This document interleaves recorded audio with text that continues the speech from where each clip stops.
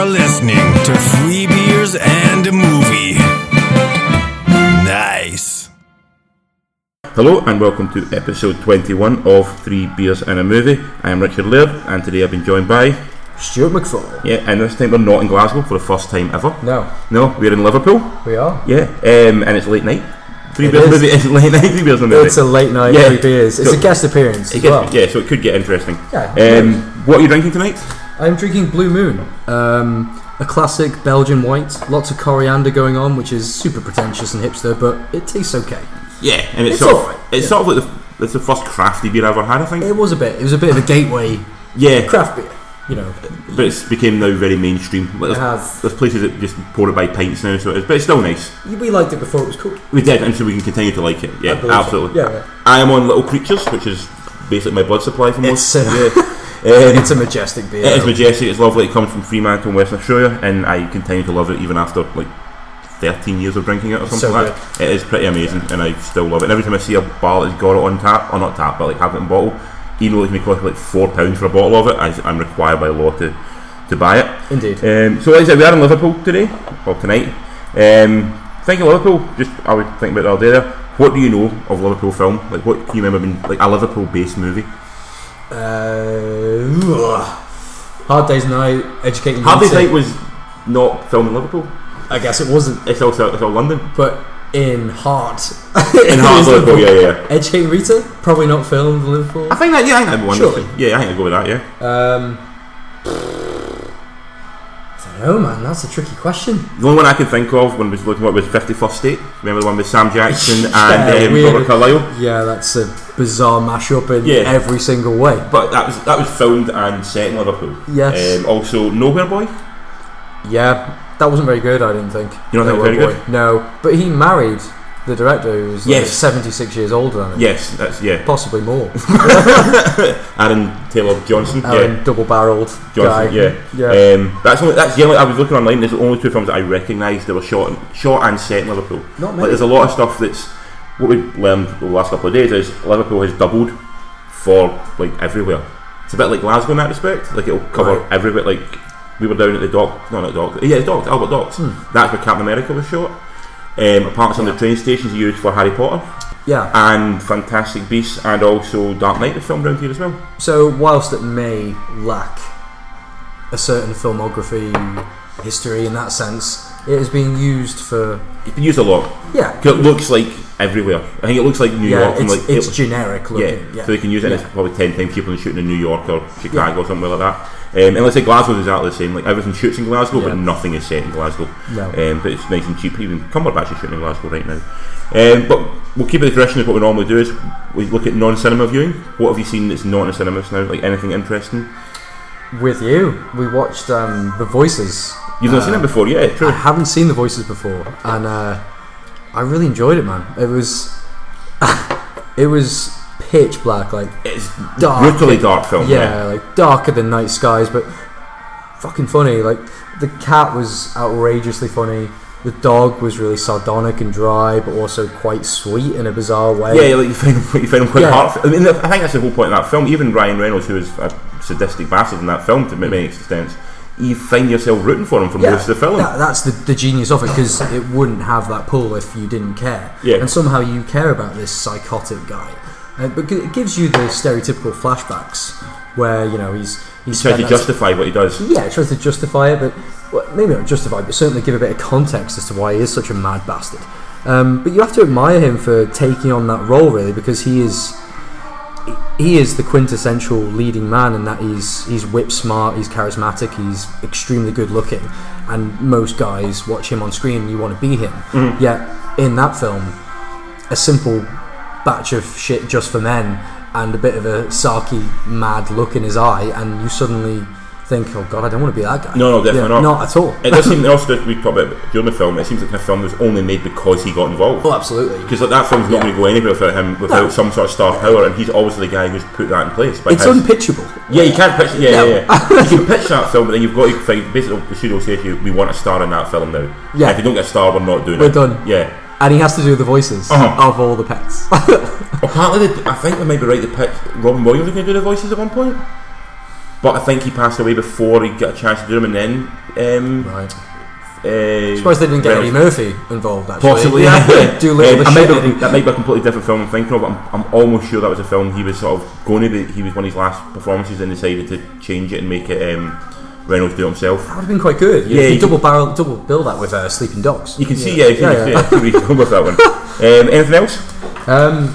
Again, quite late to the party. 71? I love 71. That was shot in Liverpool as well, actually. Was it? Yeah, it was shot in Liverpool, yeah. Do you know what? I'm late. Again, I'm late to the party of that, but that was sensational. I've been raving about that film for a while. Oh, have you? Right? Yeah, okay, totally, You probably have raved about it. You watch a lot of films, but that was ridiculously good. I think what does that film does amazingly well, because it's about basically a British soldiers caught behind enemy lines in Northern Ireland during pretty much the height of the Troubles, isn't it? Yeah, essentially, height of the Troubles. Which obviously could go one way, but it keeps a really non-political tone. Yeah, it doesn't side. It stays neutral throughout. Yeah, and you see both sides of it, and it's pretty barbaric, and it's pretty. And you see both sides being as ridiculous and as insane as each other, as insane and nonsensical as each other, and ultimately you are not drawn to either of them for that, but you're drawn to the character. Yeah, and so ultimately it comes down to the characterization rather than the politicization. So that is a really good piece of filmmaking in that sense. I think it was a film that I really started to like that kid. I'm blanking. Jack O'Connell. Jack O'Connell. Yeah. Not the SNP leader. No. Not Jack. That's Jack McConnell. McConnell, I see. It's O'Connell. Well, let's make a statue to him and piss on that. But that's when I really started. Like, I know he was in Starred Up. He was like the main guy in Starred Up. He was good, very good in Starred Up. He was in Skins before that as well. Was he in Skins? He was in Skins. Yeah. But it was really 71. Then he was in the one with Angelina Jolie, or the one she directed. The one we've said previously, you said it. Coen Brothers, when they get rid of their scripts and don't direct them, that's another case in point. That was their script. Did they do the script for that one? There was the script and Jolie directed. I didn't know they'd done the script for that. Yeah. I know they'd done the script for Bridge of Spies. I didn't know they'd done the one for that one as well. They did that one. That one was he was good, but he was weak. Being brutally sodomised in 2 hours straight. But I read the book and I loved the book of Unforgiven. The story is a great story to be told. There's so much more to the story there. And all kinds of crazy shit. And they barely touched on that, you know. And that's been getting whipped for an hour and a half. For an hour and a half, yeah. It felt like it was a real missed opportunity. Yeah. But he's a guy who you think is really interesting and he will be in more stuff. Harry Brown as well. He's in Harry Brown. I've not seen Harry Brown before. Very good. Very good in that as well. It's the English version of Gran Torino. That's what I figured it was. Yeah. But it does seem like a kind of film. He does seem like one of those kind of actors who is going to go on to hopefully bigger things. I think so. He's got an edge to him. He reminds me a bit of. He's not there, but that kind of edge that De Niro had, during the golden era of Taxi Driver and everything else, and Mean Streets, and you just feel as though he's on the verge of something great. He's got a real fire in his belly that can be brought out. Like you see him link up with someone interesting, like if you linked up with a really interesting director. That's what he needs to find, and that's what De Niro found, obviously, with Scorsese and his golden run, so they got lucky, the pair of them. He's been flitting around with different directors. He's been in a few indie flicks. He hasn't...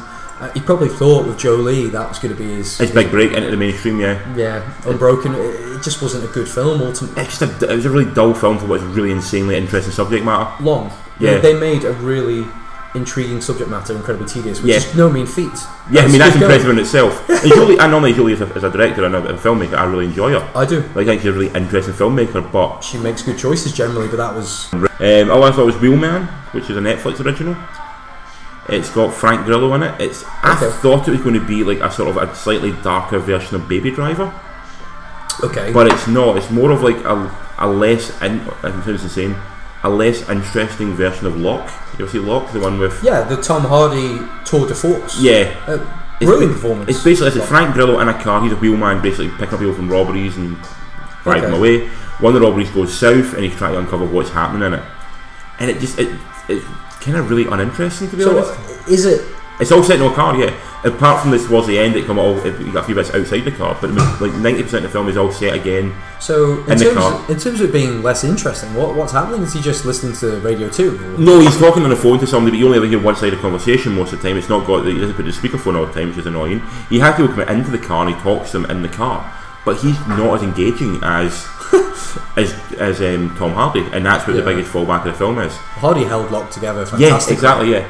This one, Reynolds and Berry, who did an amazing job. Exactly. You've got to have a real charisma to be able to hold a camera and be able to interest for an hour and 40 minutes. And even though Frank Grillo, who I quite like as an actor, it's good, solid. He's got help in it. It still falls heavily on his shoulders. Charisma is the word there. Yeah, and because he's not delivering that, it's like I said, not bad, not even not awful, just very average. I think that might be what Netflix is sort of going for this now. Kind of quite. They've not had a great like film release. Is great. They need that because the series are amazing. Are stunning. You know, they've been churning out amazing series, but the films, there hasn't been a classic. Correct me if I'm wrong, but I haven't really seen a classic Netflix original film. I've watched most of them, and the only one I can think I really liked a lot was Gerald's Game, which is the one about Stephen King. Is that the Stephen King one? Stephen King one about the guy and the couple who go for a dirty weekend, and he dies and she's chained to the bed. She's got to try and get released from the bed. Isn't it ridiculously brutal? There's a moment. Isn't there one scene? There's one moment in it. Doing the rounds on Twitter. The film itself is pretty harsh to watch, but then there is one moment you like, and it's sort of like the misery moment with the. Okay. With the hobbling, you're like, oh fuck! like I had to turn away. And I don't turn away from much on screen, but this really did make me go, Jesus, that is unfortunate. Yeah. But it's everyone in it's that's a good Netflix film. On Netflix one I watched this week was 1922. Again, a Stephen King film. King, isn't it? I only know this because Mike Patton, one of my musical gods, the singer in Faith No More, does the soundtrack. Right. And he's kind of had a foray into movie soundtracks and goes with this kind of weird, dark, ambient thing going on. So if I see his name on a film, I tend to think, okay, there's something it's definitely dark going on. Definitely weird and dark. The premise of this film is that Thomas Jane's wife owns all this land in like 1922, obviously. He and his son conspire to kill his wife, who's the son's mother, obviously, in order to make sure they get the land. And so, because she wants to sell the land and move away to the city and take them with her, and they want to be farmers, and essentially no Mum dies. And dies. Yeah, start the film they kill. You, Mum. Yeah. Start the film they kill the mother, which is not spoiling because that is the premise of the film, and then it's basically their two lives unravelling over this deed and the sort of uncovering of that to an extent, and how their relationship with each other unravels. Is it based in realism, or is there a supernatural element? There is a slight supernaturalness like the soil starts attacking them. Not quite so, but there is a certain supernaturalness to it that sort of. But then you don't know how much is supernatural and how much is sort of like someone's mental in state. Their heads, it's an interesting premise. You know, King is always interesting, regardless of whether he's hit or miss. He's always conjuring up really good ideas, isn't he? Yeah, I mean, and I think King liked this. I didn't like it so much, not because of the subject matter. King liked the adaptation. He liked the adaptation part. Well, if he likes the adaptation, it's generally not good. No, exactly. And honestly, the story itself is fine. I had no issue with the story. I could not understand what Thomas Jane was saying for most of the film. Oh, really? He went full Hardy? He went like he went more like sort of proper hick rural, like Arkansas accent. Oh. Like mumble. I'm going, I don't know what you're saying. And I could put subtitles on, but I'm like, no, you're an actor. You should be able to put to me what I'm going to do. Punisher. Yeah. I didn't know what you're saying, so I'm like, I don't really know what I'm supposed to be feeling this. That will take you out of the film, and then there's no tension build up. Exactly. Yeah. Yeah. That's a shame. Again, Netflix. It looks well made. It looks I'm not going to say cheap, but it's all set maybe 3 locations. Yeah, so they're ploughing everything into House of Cards. Yeah, which they don't have to anymore. Which don't have to anymore. Yeah, have to. Thanks, Kev, for the lurid. And Stranger Things are putting a lot of money into as well, and even the Marvel stuff as well. Yeah, of course they've put it into that. And this is what intrigues me now. Netflix is apparently in 2018, so next year they're talking about doing 80 original movies.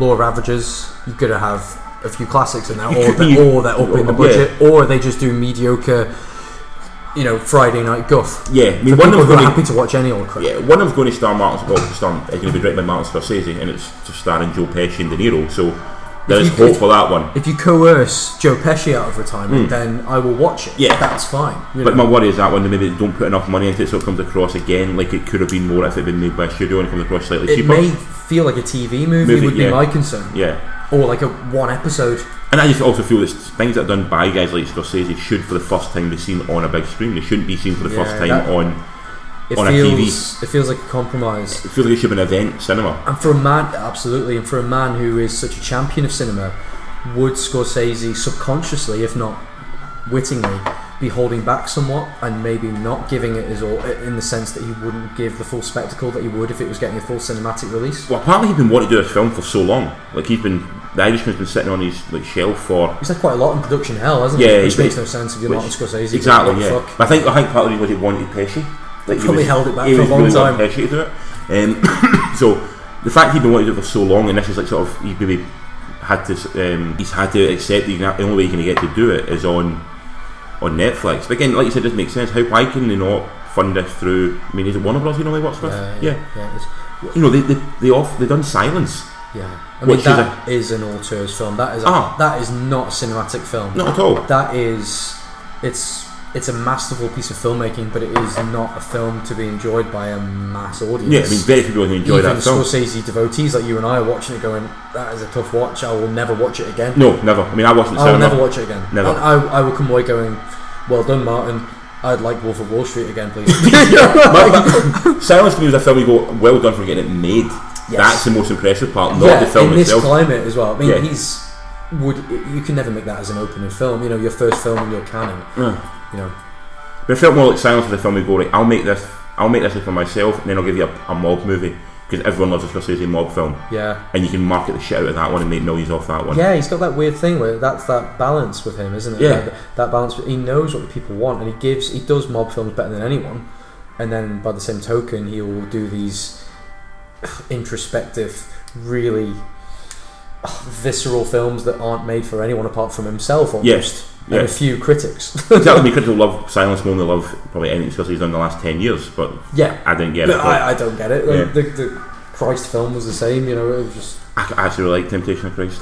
I got I think the Catholic in me really got behind that one somehow. Catholic guilt. Really got behind that one. Jesus. That's really weird. From 1922 into Scorsese's career, that might happen a lot in this one. Might ramble in sort of random directions. We have. It's fine. Yeah. Another one I watched this week was Billy Lynn's Long Halftime Walk. It's a terrible title. Awful. It's an awful title. It's the title of the book. Sounds like a Viz title. Yeah, it's an awful title, but it's a really well done film. It's by Ang Lee, and it follows.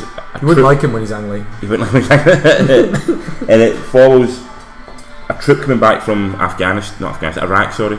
And there's been a video of them released, like doing something really heroic, and the nation sort of fell in love with them. So the military agrees to put them on a sort of like a tour of the country, kind of like they used to do in like the old during the World War II, you know, that kind of war bonds type thing, raise morale, get people involved in this shit. Yeah. And from that you start to see like sort of they're trying to make a movie deal at the same time to try and get this like so they can all make some money out of this. And you see like how the sort of everyone in the world, everyone in it's set in like the last day of the tour. It's set in like the Denver Broncos stadium. It's like they're doing the halftime walk, they're doing a halftime show, and you see how everyone's like, you know, congratulating for their service. But no one wants to acknowledge what they're doing, you know, or no one wants to help them in any way. You know, it's that kind of like how do you deal with your heroes when they come home. Yeah, you also get into the whole PTSD thing as well. That's a film worth making. Yeah, definitely. Yeah. It's very rarely made. It was odd because at the time when it came out, it was shot at Lee, because obviously Ang Lee is Ang Lee. He shot it in that really high vid rate, you know, the one that Jackson used at one point. Yeah, like wasn't a fan of it at all. No, I didn't like that. Yeah. And when you do that, it means no one can watch it because only like 2 cinemas in the whole country actually show it in that. So it got like a minor release over here. It's genuinely worth watching because it does some weird stuff. It's got a very odd cast. Like Vin Diesel's in it, as is Steve Martin. What? As is Steve Martin playing a banjo? He is not playing, but he plays the owner of the Denver Broncos. But he's in a suit up. It's serious role. Everyone, there's not much comedy in this at all. No, as you'd expect. You know, I'm expecting Steve Martin to just turn up apropos of nothing with the banjo. Yeah, no. PTSD does not lend itself well to comedy. Well, it's one of those films like I watched it once. I feel I do want to watch it again just to see if there's something else to get from it. I like Ang Lee. Ang Lee's a director. He's a definite filmmaker of the highest order, and he'll do things that he wants to do. Yeah, well, that's why he's interesting. Even if not everything works and there's a lot of missteps. Yeah, in his filmography, you go through and you go, okay, that was a masterpiece. That was brilliant. He's making English classics, sensibility classics. What the hell? And then he'll go off and do the Hulk, and and I like that. I mean, people didn't like the Hulk, but Hulk is a comic book movie. There's a lot to like. There's a comic book film there, and that's the thing. I agree. It's more the casting that was the issue rather than directing. I would say. Yeah, the style and the tone of it. That's what it should be. Totally agree. Same when he done this one he done recently as well. Life of Pi. Not a huge fan of the story itself. I didn't really buy into it, but it looks visually freaking awesome. Not many films look that good. No, as Life of Pi. I've read the book. I thought the book was one of the most overrated books I've ever read, to be honest. I read it and I wasn't engaged in the story that much. It's well written, but I didn't get it. But in terms of creating exactly in my mind's eye what I had of Life of Pi was exactly what what I had with regards to the film. It was just a glistening, beaming look into my mind's eye of what that book represented. So it got kind of unfairly. It was critically acclaimed, wasn't it? It got Best Director though. Oscar. Yeah. Did it? Yeah. I take it back. Well done, Ang Lee. It's a stunningly good looking film. That's the thing. It's Maybe just the Did it get Best Director? I'm 90% sure it got Best Director. Yeah. Jesus, Because it it's deserve one of the few films that actually looked good in 3D. No, it looked stunning. So Billy Lynn's Long Half-Time Walk, worth a watch. They need to. I mean, he feels like he's gone about his way to just create as much antipathy for that film as possible. The worst title ever. He's done it in a ridiculous format that nobody can fucking see it. Ang Lee, get your shit together. Yeah. Get a good title. I mean, the studio must be tearing their hair out. I think one of the things they hope the name named on the film will sell it in some way. You know, like Ang Lee will sell a film to a certain audience. It would. As soon as I heard that he directed it, I'll go, I'll watch that. But if I saw that title, But it didn't look cheap. So I imagine that film's cost money to make, and it's probably not made his money back. Which is a shame because he has to do something. He tends to wait until the time's right for him to make a film. Yeah. And he goes with it. But yeah, that's something I've watched at home over the last week. I've been busy. Oh yeah, you've watched 76 films. I watched a few things. At the cinema, the only thing I've seen this week was The Snowman, which we discussed last week. And I'm not going to touch on it much more to say it's awful. Yeah, I mean, I love Fassbender, and he seems to be on a downward spiral. Yeah, just absolutely sabotage his career. All I can assume is that he is on some kind of Joaquin Phoenix style in-joke into his own career. Yeah. So every role is him being terrible. Yeah. And then 10 years time he'll go, it was just one big role. Yeah. And He's been a terrible actor. Absolutely, yeah. I killed the real Michael Fassbender. But I can't really blame him because he's probably going I thought it was a live action version of The Snowman. So with Michael Fassbender. Which would have been better. In the titular role. Yeah, it would have been better. It's awful, it's disjointed. The finale is one of the worst finales I've ever seen in a movie. Really? Like, genuinely just one of the most ridiculously stupid and going, you sold me 2 hours and that's the shit you end it on. That is like, it was so awful. Isn't there a legendary moment, already it's becoming a bit of an ironic classic, where I don't know fully, but Fassbender looks at the snowman. Yeah. And then he turns away, and then he looks again and raises his eyebrows and say, "You've done it, snowman." Not quite that level, but he has like long panning shots of the snowman. You go, the snowman's not scary. Like, it's not really creepy. It has, people have been comparing it to Clue. Okay. That kind of level of like, in maybe 20 years' time we'll be watching the cinema like laughing at his genius. I don't think it will be. I think it's just going to. It's just a bad film. It's a bad movie. It's not even got a camp kitsch value to go like it's so bad. It's good. It's no Room. You know, it's not. No, Room. That's what I'm thinking of. Room, not Clue. Room. I'm thinking of. Yeah, I knew what you meant. It's just an awful movie. It's a bad movie and a real waste of time. And like I said, a film has been heavily promoted, like here, not in Britain, not in America, but it's been heavily promoted here, and just failed miserably. Joe Nesbo is probably in the top 3 or 4 selling novelists in the world. Well, this is the sort of character that he wanted, I think, to try and make a universe out of. He's like sort of the one who exists constantly. I think that's dead now. Yeah, I don't think that's going to happen. Fassbender needs to retreat into the shadows, have a word of Steve McQueen, and just go back to doing an indie flick. And do a couple indies, get yourself back in. Confidence back. Yes. And then before you pick something big again, just run it by a few people. And then just start doing bad Irish accents with Magneto again. Yeah, you're fine. In fact, like, he was probably going to sign off of X-Men. I think he might need X-Men now. Something that he knows inside out, just to get. And even if it is bad, it will still make like $800 million at the cinema. You know, because like it's guaranteed a hit, even if it's shit. So I think he needs that. But yeah, so that something. He's on a bad run. So that one, as well. Not a fan of it. 2 out of 10 for myself. I think Barry gave it 4 out of 10 last week. 2 is 2 is scathing, awful. One new film I saw this week was Breathe, which is directed by Andy Serkis. Yeah, Serkis' directorial debut. Yeah, he was supposed to do Jungle Book, but then that went on the back burner now because of how good or how successful the remake by Jon Favreau was. Really good though. Jungle Book's really in fun. One of those public domain books. So he can do Jungle Book as long as he doesn't call the bear Baloo. It's almost like an old folk song. Nobody really owns it. As long as he doesn't start singing Zippity, do that like Bare Necessities and like that, and just does the actual Kipling novel, then anyone can do Jungle Book. But he's more doing that level of Jungle Book. He's doing sort of the. It's too soon to be doing that. I think. Well, they're shooting them both concurrently at the same time. Doesn't seem necessary. Doesn't seem, and that's it seems like that will fail. With dueling films of Jungle Book, do we really need Jungle Book? More Jungle Book. No, we don't. The original is still. The original is fine. The remake is okay. I'm not major. I mean, I liked a lot of it, but it wasn't. It's not better than the original. Nowhere near. Nowhere near. But it did a much better job than I thought it would. Yeah, but it was one of them. I've seen it now. And the first one, I'm going to watch with my kids. To the end of the time. Yeah, like saying if I had kids, I would watch the cartoon before I ever watched the live action version. Absolutely, yeah. I think the cartoon's got far more charm and far more love in it than the new one has. Casual hidden racism. Yes, I mean not hidden sometimes, just openly upfront racism most of the time. Yeah. It's the 30s, it's fine. No, so the new one didn't have any of the elephants in it, which really annoyed me. That was annoying. I like see the Dawn Patrol kicking ass. Yeah. Anyway, Circus Breve is about, it's sort of not the first guy to get polio, because maybe he had polio, but it's the first guy who got polio who didn't then live in a bed, paralysed, not doing anything. That's the main point. He basically invents a life, or with help of friends, invents wheelchairs and things like that, help him get out and about and actually live some semblance of a normal life. It's got Andrew Garfield in it. He's playing the titular polio man. Claire Foy from the Crown plays. I haven't seen that. Yeah. I've not seen it either, but apparently very good. She's very good in it. Yeah. And she plays his wife. You've also got Hugh Bonneville from Downton Abbey.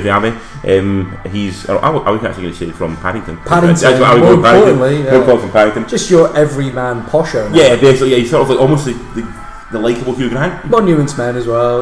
He's the likeable Hugh Grant. Yeah. And also Tom Hollander playing a dual role, which was really odd to see in this sort of low budget indie film. I think it was literally just Andy Serkis showing off a little bit like what he could do. It's all made through his studio. I didn't know that. What? Yeah, he plays it. Tom Hollander playing brothers. And at one Why? point, He's going for Armie Hammer. Why? And he does at one point. That seems grossly unnecessary. It totally seemed completely unnecessary. Is it indie romantic comedy? Or romantic rom-com sort of romantic poignant drama. But that comedy in it. Yeah. But at one point, even does a barbershop duet with himself, which give him some credit. Hollander was that's bravo to him for doing so, because that must be tough to do. But I always find it really weird when you know, like for example, when I watched The Social Network, I didn't know Armie Hammer didn't have a twin at the time. Did you not? No, I didn't know this. I didn't know who Armie Hammer was at that point. So when I was watching it, I assumed there was it was like a sister. 7 years ago, wasn't it? 2010. To be fair, we didn't know Armie Hammer. So I assumed it was just. I just read an article beforehand and I thought, I hadn't, so I just assumed it was Armie Hammer acting next to his brother, which to me would make sense, like sister style or something like that, like that kind of thing. Nice reference, yeah. So I didn't know it was Tia and Tamara, I didn't actually know it wasn't thingy. Only if I know that's a really good performance. But it didn't annoy me at the time. When I know it's not. It annoys me more now. Legend was a hard watch for the same exactly. You know it's him again. He's acting against himself, and it takes you out of it. You're going, that's impressive, but you know there's a green screen there, and you know that's a painstaking process, and you know that's the same guy. And you can appreciate the art of it, but you just know you're not on set at the same time, so your reaction to whatever you're saying is pre-planned, and there's no spontaneity in the response. Mate, I completely agree. And for me, as admirable as those performances have been, that's something that needs to die now. Yeah, there's no need for it now. There's no need. It isn't essential. It isn't essential at all. It's almost just a show off. I'd rather you just have a dude who looks a little bit like him. It's or even say, this is my brother. I mean, we've had films recently where like two people who are playing brothers, you go, in fact, I watched Geostorm, you had Gerard Butler and Jim Sturgis playing brothers who look nothing alike, and they go like, fair enough, they're brothers. That film isn't necessarily founded in realism in any way. I know that, but you don't need to be really, Danny DeVito and Arnold Schwarzenegger played brothers at one point. They look very similar. So you don't need to look like somebody to be a brother. You just say they're brothers, and that's true. I'll just go with that. Anyway, the film itself, it's very solid stuff. It's well directed. It looks really pretty. Like Serkis has worked behind the best. He knows who's Oscar buzzworthy. I think it's probably trying too hard for that. It felt like it was Garfield a little bit going for the performance that would get him an Oscar. I like Garfield. I like Garfield a lot, and I'm not criticising because I think he's a great actor, or going to be a great actor. But it did feel a little bit like he was sort of swinging for the Oscar part of it. Does it feel like he's trying to reining the shackles of Spider-Man off him, or because he was kind of in that domain anyway before Spider-Man?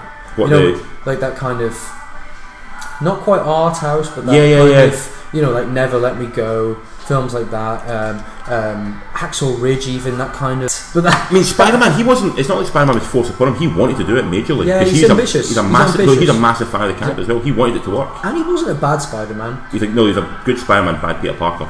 I would say. Far too attractive to Peter Parker. Peter Parker should not be getting laid at that age. No. He should not be looking like you could be looking to fuck him. No way. Yeah, that's a good point. He's really good in it. He's not really good. He's He fine. lends itself more to this genre of film, I think. Yeah. To me, it felt like bank holiday viewing. Right. You know, it's something on a Monday afternoon, Yeah. and your granny will love it. Because there's nothing offensive in it whatsoever. No. And that's maybe the problem is that there's nothing really sort of like... There's no edge. There's no edge, like, you know, this is the horrible disease that you don't really... The worst you see of... You think there'd be a bit more to kind of offset the lovely intentions of him? There'd be some reality of that grim. There's nothing there. Like, all you get is that she loves him, he loves her, and that's totally fine. And that's fine. The only thing you see difficult with her life is at one point she's got to clean out his piss pot. That's pretty much the level of like... That's I already it. have a cafter now. Yeah, you know, just out of laziness. Yeah. It does get a little bit darker towards the end. There's a sort of darkness to it, but it's still pretty. It's not dark. It's more grey than dark. It's an 18 subject out with a universal man. Very much so. Yeah. There's nothing in it that you go like. Which is Oscars-esque, isn't it? That's what it feels like it's going for. But what about Circus though? Has he done a good job? Is it he a directorial debut? Directs it fine. There's nothing bad with the direction. It looks pretty. It looks good. Yeah. It looks. He showed a few tricks. Also doing things with the actor playing the same role. So he shows you can handle that kind of stuff.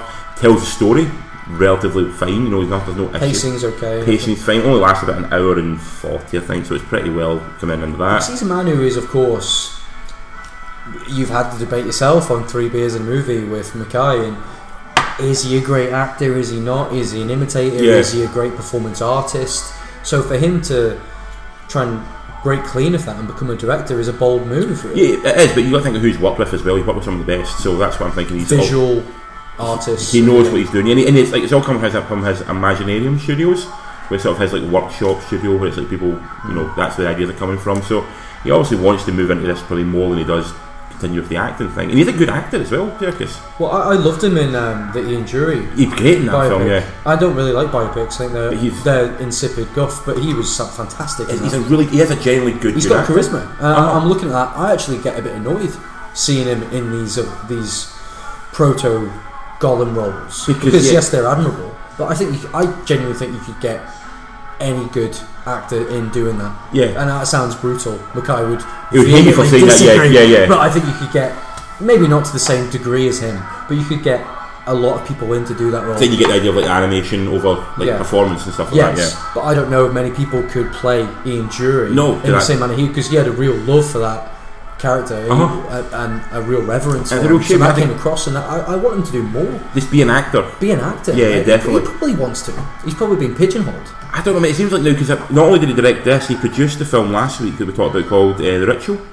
Yes. He was the producer of that film, so he obviously seems maybe getting more into it. He maybe wants to get more behind the camera and get his studio running on and stuff like that. So maybe that's where he sees his life like going more towards. I mean, that's interesting. It's not a likely debut either, I don't think. Like I think Jungle Book is probably more the debut that he maybe wanted to do. That seems more making a splash. But this is probably a better debut because it shows a bit more. It shows technically very good, very solid. And who knows, that's the kind of film that maybe he would do, and then like so a bit Marvel might look at it and go, you know what, he can handle a camera, he can do shit like that. Yeah. Let's throw something at him. See if he does. Cheap as well. He's already in the Marvel universe and stuff like that. He's in that universe, you get him in. So they can easily get him that. You know, you know, they don't go for directors who do the big budget thing a lot of the time. It's somebody who's done something smaller, and you can see that's their role model now. They go for someone who's fairly cheap, who can handle a camera, basically, who's got a bit of indie credential. Exactly. And we can sack him off if he fucks it up. It's okay. We'll still make 800 million. It's fine. As long as he can shoot Thor with his top off, that's fine. So you can go with that. So I mean, that's where they could definitely go with. But yeah, in itself, not a bad film, not a great film, just a watchable, nice watch like the granny will like. Nice plodding Sunday evening watch. Yeah, 6 out of 10. 6 out of 10, which is totally passable. Fine. Totally passable. Last one, it's not in the cinema, but it was on TV, and I want to talk about it. Was Spielberg. Yeah, man, I really wanted to see it, but it didn't happen. Being a parent getting your way. Yeah, pretty much. Yeah, we won't go to the ins and outs, but my God. Yeah. But it looks fantastic, man. I won't ruin it, just, you know what it's about. It's directed by Susan Lacey, who's not directed anything really before, but she produced the Janis Joplin documentary. It was stunning. Little Girl Blue. Little Girl Blue was stunning. Very good. And this, it's I didn't know that. Right, okay. Spielberg, it's 2.5 hours long, and it covers pretty much everything apart from, I counted 2 films it didn't touch on. Terminal didn't touch on that. Good. It's the one misstep. 41. Yeah. What else? Always. Wow. It's a bit of a shame because I like Always a lot. I'm okay with I'm Always. yeah, I felt like I'm not okay with Terminal. No, fair enough. I'm the same as yourself. I worship at the altar of Spielberg, but I have real problems with the Terminal. But I don't really have many problems with other films. No, it's Always is nice. It's like it's nice. Again, Always I put in the same world as Breathe. It's sort of it's nice. It's watchable. It's fine. There's nothing offensive about no, Always. exactly. It's charming. It covered up his whole career pretty much from when he was a young boy all the way up. You hear the legends of him, sneaking onto the sets and all that kind of stuff, and just and you get more important than that. Everyone knows those stories. You get to see the stuff with his family. You see the story about him, like this really interesting story between him, his parents, basically the story of their parents' marriage.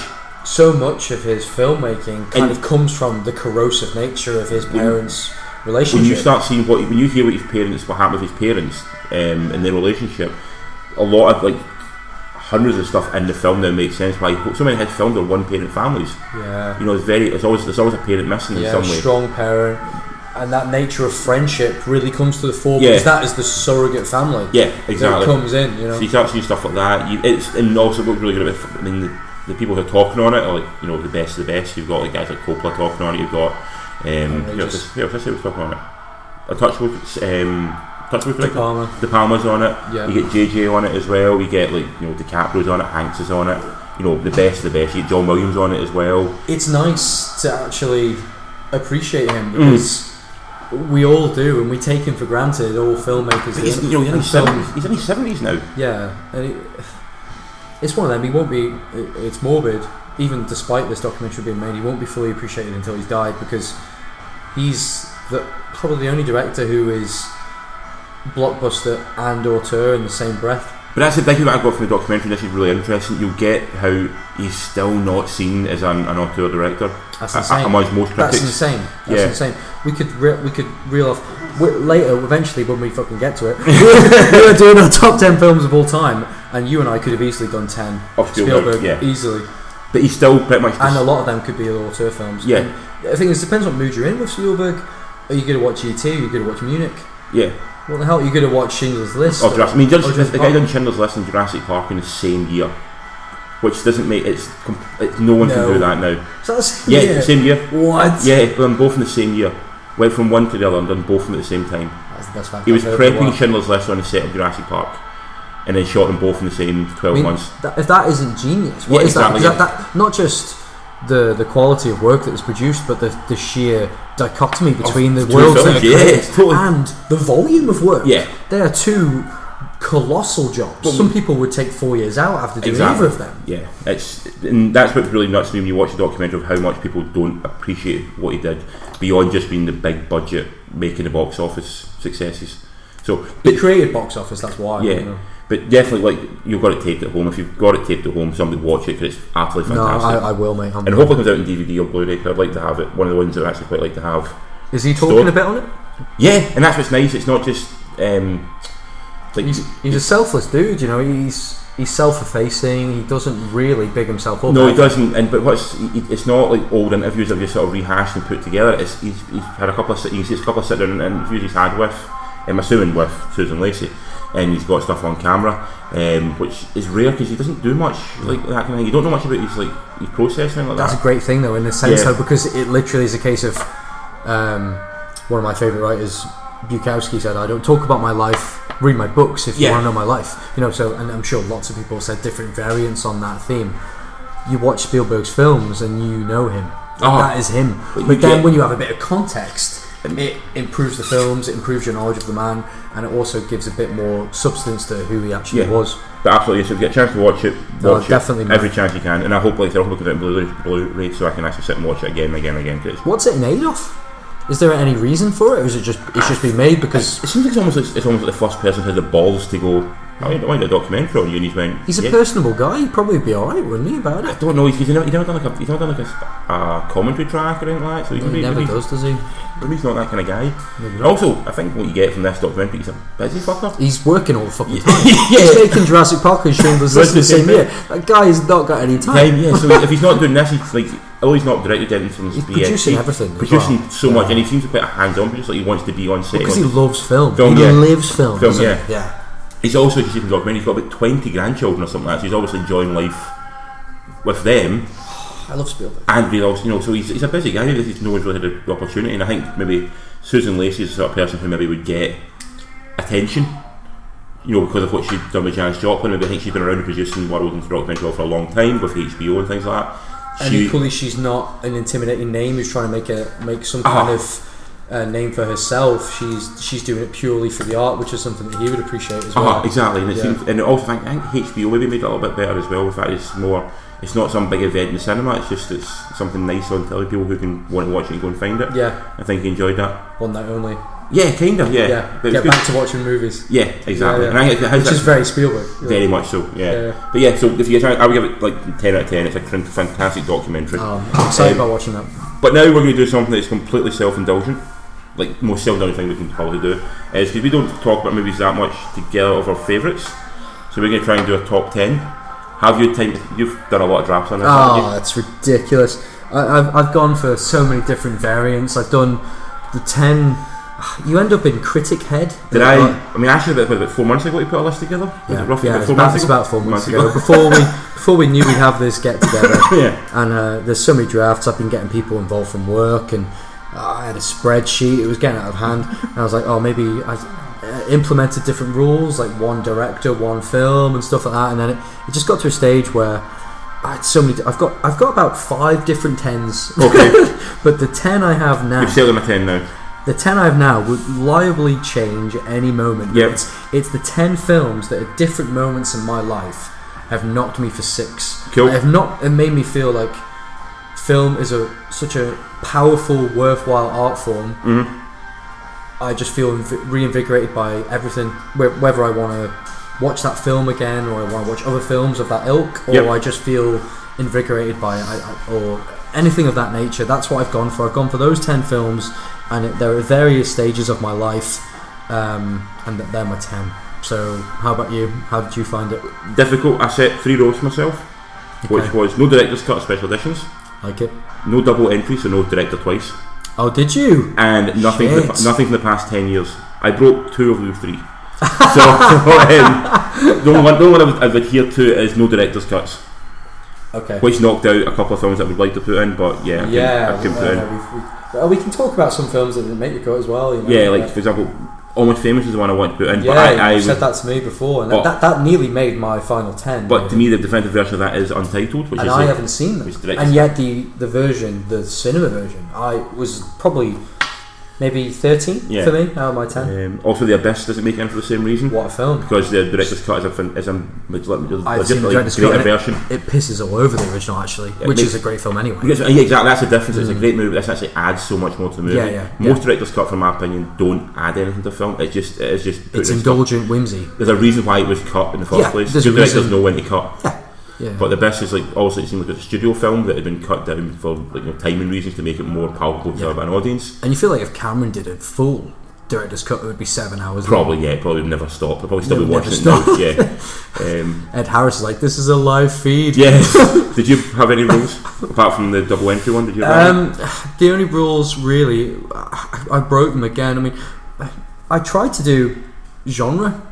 I tried to do one from each, rather than in a kind of vague genre, and then it get into the realms of, well, actually, is that a horror or sci-fi? Yeah. It was just, it got out of control. But I didn't make many rules. I deliberately didn't include any film from 2010 onwards, really. Probably earlier, actually, but I just didn't. 10 year like yourself, there were a couple that could have made the cut. There were a couple, but it just didn't feel right. I think longevity is key if you're talking about the best films of all time, because they are films you've watched a myriad of times and they get better with age. Yeah. So right, start. You can go, since you're on guest, you can go number 10. You start first. You can go first. So kind. We're running out of beer though, so I'll do this. I'll go for the beer run.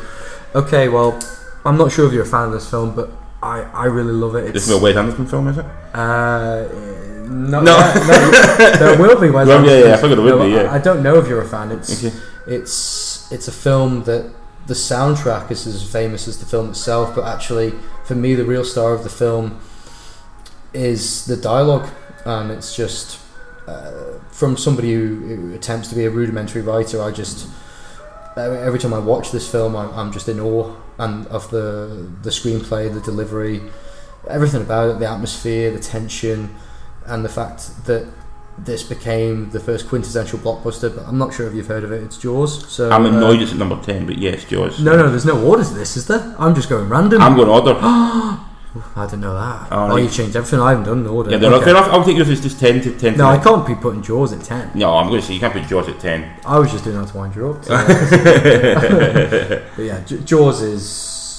It created the blockbuster. Yeah, it's genuinely it's going to be on my list. You probably know where it is on my list by my reaction there. I know. Jaws is a perfect movie from start to finish. It is undoubtedly. It doesn't diminish. It gets better with every viewing. Yeah, and when you look at a film, like my big issue with any film these days is the length of the film and how much fat is on a film and how much you could easily take 20 minutes, half hour off that film and make it a better film. Every scene in Jaws is pivotal. There's not a single scene in Jaws is fat. The scene is there for a reason. Yeah. Every scene is there for a reason, and you feel as if you watch a director's cut, you'd go, yeah, okay, I'm glad I saw the cinematic release, because it feels as if Spielberg had such an incredible vision for everything there, and it feels as if also, I'm rambling now, but also it's such an effects heavy film in theory. But it really isn't at all. It really isn't. Everyone's mind it is. But I think if you know anything about the film, you know like the shark didn't work on the first days, and exactly. they decide, like, you know all those stories. And it would have been a bad film if it had worked. It would have. It would have been. You've been going down like the sort of almost sci-fi movie type point that, where it's just the shark is making the shark like not existent is so much better than having it on screen. It's like I might once you must think one minute later on, like Alien for example. You don't see the alien in Alien for about like an hour into the film, apart from the chest buster. Everything else is sort of and it's that tension, it's that catch and release, and that's everything. That's what builds up, and it's just a stunning piece of artistry. Yeah, and it's where we aforementioned conversation about auteur, blockbuster heavy, cinephile. It is both of those things, and it will be dismissed as a that kind of proto horror. Yeah, blockbuster. Everyone go there. Oh, have you seen Jaws? And it became that kind of word of mouth, massive hit, and that's what Spielberg needed as a shot on the arm. But it's just a masterpiece. It should be appreciated on an artistic level so much more. Absolutely, yeah, because it does so much more than it just being a scary film. No, for me, I would watch that. I would think that was an indie film. Because like the best scene in that film isn't the shark attack. The best thing in that film has been three guys sitting in a boat talking to each other about the past. Well, we talked about this. Yeah, it's like the greatest scene. It's probably the greatest scene of all time in cinema history. It's a play.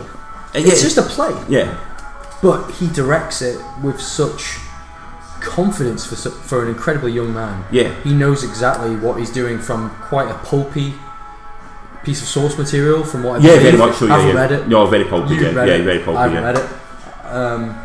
Disposable, but he has created something for the beyond ages. That. Yeah, beyond that. Just and even in that scene, there's a certain moment when you see Brody looking at when they're talking about the wounds, and Brody looks at he lifts his shirt up and he looks at something that's happened, but it's never mentioned again. And like any other director makes that film now, there'll be like a 20-minute cutaway scene of what that was, backstory. How it happened. Like that film would probably even start with Brody in New York, getting shot at some point. At that point, his wife goes, right, we're moving to Amity. Now we know Brody. Oh my god, we're on board. But it's like, no, we'll leave that hanging. Yeah, you don't in need the to know same manner that you don't see the Beast for a while. Yeah, it's less is more, and that is incredible restraint and incredible confidence as a filmmaker. It's a masterpiece. So Jaws is in there. I didn't do this in top 10, so I will try and rectify that top 10 from now on. Oh, yeah. So yeah, you go. What's 10? My 10 is it's a film from 1953.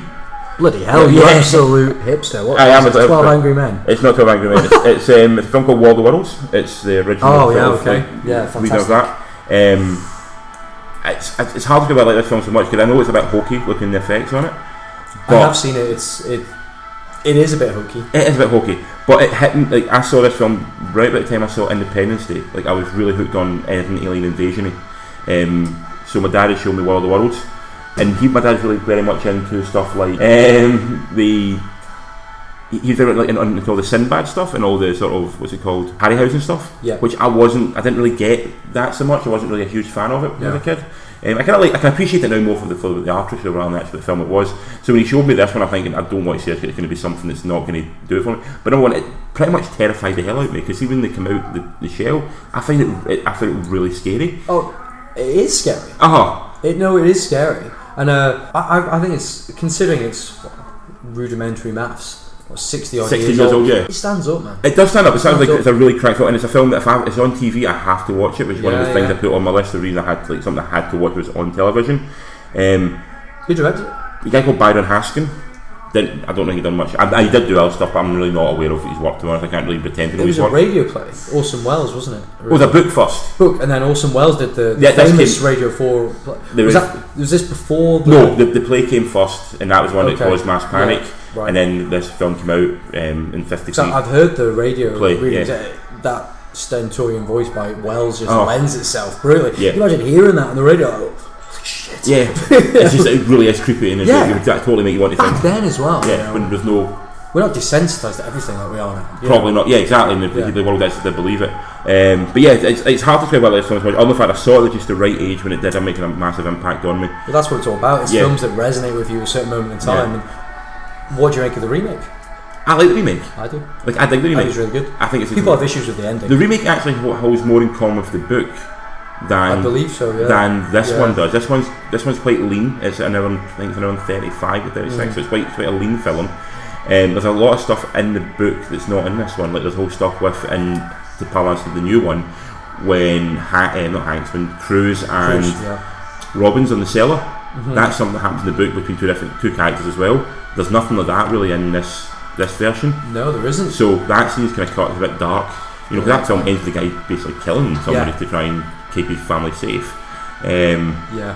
So yeah, and I like the fact that this one and the Spielberg one ends the way the book should end, which is not, we don't defeat them by, mass power. It's germs essentially won the case for us. That's what did it. Yeah. So yeah, I kind of like all. I real thing for alien invasion movies. Yeah. And this one is one of the ones that I've watched a lot more. stuff in the early 50s, man. There's a Like lot Earth of vs. Flying Saucers, all that kind of stuff. Yeah, I like all it that. veers on B movie territory, but there's real. But usually there's they're making real intelligence making behind a it. bigger point as well. Like it's exactly. mostly about either Red Scare or maybe making some sort of thing about Yeah. social politics Or, or or race politics as Soviet well. invasion. Yeah. It's holding up a mirror to society. And Exactly. That's what good sci-fi should be doing. Exactly, and And that's horror, actually, sci-fi horror. Oh, yeah. Perfect. so, That's a great show. I didn't expect you to go that way. well, That's good. I really enjoy the first Yeah. one of the world, so that's good. okay, well, next one for you. The next one for me, in my rudimentary, I haven't done an order to this, is American Beauty. Oh, even now after some Well, allegations. Spacey has ruined it with his bloody lecherous pedo tendencies. But there was always that intensity to Spacey that you would never. Obviously, there were stories that came out around the time of the 90s in his heyday, but there was that mystique that he maintained, not just because of he wasn't on the cast in Seven, and not just because he was a bit of an oddball, which was something to be admired, and something is still to be admired in his performances. But there was just something about Spacey that was unsettling, and he ended up in a weird mind space. But in terms of American Beauty, that's his most everyman performance. It's almost like Tom Hanks scene performance. It is, Yeah. but he still has a real edge. Yeah, and he's- you're still not quite sure whether you like him, I don't like him in the film. and you don't like him. He's not Not performance-wise, I don't like the character. I think No. he's, yeah. But then he gives you, like we talked earlier about the voices, he still lends himself with some kind of empathy there. You still understand his plight to a degree. It's very middle class, it's very first world problem, but at the same time it's a man who has compromised himself for the fundamentals of the modern age in every sense. Everything is vapid, everything is disposable, there is nothing worthwhile, and the things that are worthwhile have been cast aside. Kind of world hangdog weariness that is just, it's something to behold. Killer soundtrack, really tragic. It's just one of those films that maybe wouldn't make my top 10 in terms of my top 10 films of all time in a separate list in terms of the films that are the best 10 that I've ever seen. Maybe not, but in terms of the films that knocked me for 6, American Beauty definitely did. I watched it and I came away buzzing. Absolutely buzzing, thinking something special's happened here, and I'm thinking about it, and I'm going to take this home with me. And Sam Mendes has come nowhere near topping it, in my opinion. I mean, I'm a big fan of Road to Perdition. Road to Perdition is fantastic. Yeah, it's fantastic. I'm a huge fan of that and film. Paul Newman elevates everything. Yeah. I don't I don't think it's as good as American Beauty in terms of a masterful piece of work. In the fact that it resonates more with people, but Road to Perdition is a great film. That easily is 2 best films. I like a lot of Sam Mendes and stuff like Revolutionary Road is fantastic, but it's so fucking bleak. Oh my god! Didn't go for that one as much. Jesus, it was truly harrowing. But no, there's so much to love about American Beauty. I just have to have it on the list. Fair enough. I'm not as big on it as yourself. No, that's fine. I appreciate it at the time. I know his Oscars and Soul quotes for that film. Embellish. Apparently his sister is married to a Scottish guy who owns a bar in Saltcoats, and somehow they've got the bar in Saltcoats either they had or has his Oscar behind the bar. I will not try and add anything further to that, because that has to be true. You are the king of these random factoids. I'm sure the fact that the brother-in-law played for like Saltcoats Victoria or something like that, like the local junior football team as well. Because a couple of times Spacey was at a game, just sort of standing in the middle of nowhere, just watching Saltcoats play like Dalry, and just sort of this odd moment, In retrospect, probably just eyeing up young boys. Possibly that could be the reason behind it, yes. But yeah, so it doesn't really do it for me in the same way as for yourself, but I can appreciate why it's on the list. It's a solidly good film. For me, my number 9 is the one I broke the first rule with, which is nothing from the last 10 years, and I put down Mad Max Fury Road. That's why you gave me the all-knowing wink. Yes, I didn't want to put anything from the last 10 years in, because again, longevity is a huge thing. You want to make sure a film will last, the pace of time. But as this podcast shows, I sit in a cinema a lot, and I can 90% of the time figure out. You can end up jaded, can't you? Jaded, and I can figure out how shit is done. Like when I'm watching an action film, I know how things are done most of the time. When I watch Mad Max Road, I have no fucking clue how that was done. Miller's a madman. When you find out that 90% of it is practical and 10% is CGI, I can see the CGI. It's the big windstorm, and then everything else you go so when they're travelling across the Tunisian desert with Tom Hanks dangling an inch off the ground. Yeah, they drove across the Tunisian desert with Tom Hardy. They did a different film with Tom Hanks. Tom Hardy hanging on the ground. I'd like to see Tom Hanks in George Miller film. Yeah. I'm so confused. You see a bit, the pole vaulters jumping on the back of the thing, and the back of the truck, and that's done for real. That's not CGI. That's not done by, in a stunt room in somewhere in LA for with safety. It's done in the middle of Tunisian desert at high speed as well. It's plotless as well. It's a simple plot, but not in a. I don't mean that in a disparaging way. It's simplistic. It's simple. Yeah, but it's all about the vision. Absolutely, that's one of the films you could watch that film without dialogue and it would work the same way. It works as a silent movie. I saw it in colour, I saw it in black and white in the cinema, and it still works immensely well. It is unrelenting. It is the greatest action film of all time, I think, by a country mile already. Already that time of a couple of years or whatever it is has passed, and that's already cemented it. And I thought that watching it, but you think that's hyperbole. I've got that post cinema buzz. Yeah, but no, it is. I think I saw it 4 or 5 times the year it came out, and I watched it on DVD a couple of times, and I watched it on black and white, and I cannot get enough of it. I think it's every time I watch it, I'm just breathless watching it. And you're just confused that this is the same guy who directed Babe. Yeah, that's true. But also did direct Mad Max, so I'm okay with it. And Mad Max Thunder Road, Road Warrior. So I know what he's doing. Oh yeah. Yeah. He seems like a wasted talent though. Where's he been? He's making Happy Feet. He seems like a guy who just does his own thing, and he's quite happy. Just maybe he's in a happy place, and then something bad happens, and then he just his body of work is not big enough. It's a dark place. For what he's doing, he's old enough. He's like the same age as Spielberg, I think, but he's done a tenth of the film that Spielberg's done. It must take him 10 years to even conjure up that vision. He was supposedly doing Justice League at one point. Can you imagine that? And then the writer's strike hit. Weird. They wouldn't like it, would they? I don't think they'd go for it. Because it's supposed to be, he had... It'd be interesting, it wouldn't be generic. I think he had Armie Hammer as Batman. And the lady in Fury Road who's on top of the naked girl who's on top of the tower, when they first pull into the... That's her official credit name. She's married to an Aussie Rose football player, I know that. But she was going to be Wonder Woman. And that's why she's in this film, because they want to put her in something. But yeah, so he obviously wants to do it, and he doesn't want to do something until it's perfect.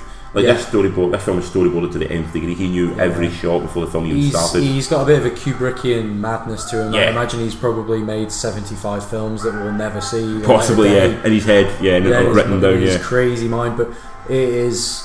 I will not dispute that. Like I alluded to it beforehand about the rules, and it didn't make the cut. But that film blew me away in every way, in every possible way that the films that I mentioned as 10 did. Absolutely. So I will not dispute you having that at all, mate. Next one for you. Next one for me would be certainly less high octane. Okay. But a beautiful, sad, poignant piece of filmmaking that I just love and I adore, and I watch it a lot. Sideways. So fair enough. Yeah, I love it. I'm not as huge a fan of that film as you are. Perhaps it's more my genre. Possibly, yes. Yeah, I love films that maybe err on the slant of indie without sounding like a pretentious twat, but more kind of small scale in terms of their focus, more character based and more kind of. You could argue films. Certainly, we'll get to it later with two films that are probably highly controversial to be in this list. The films that are essentially about nothing, but for me, conversely, are about everything. About human existence, about the human condition, about people that I just want to see, even if they're deeply flawed. As Miles is, he's not a particularly good person. He's a person who's been chewed up and spat out by the world.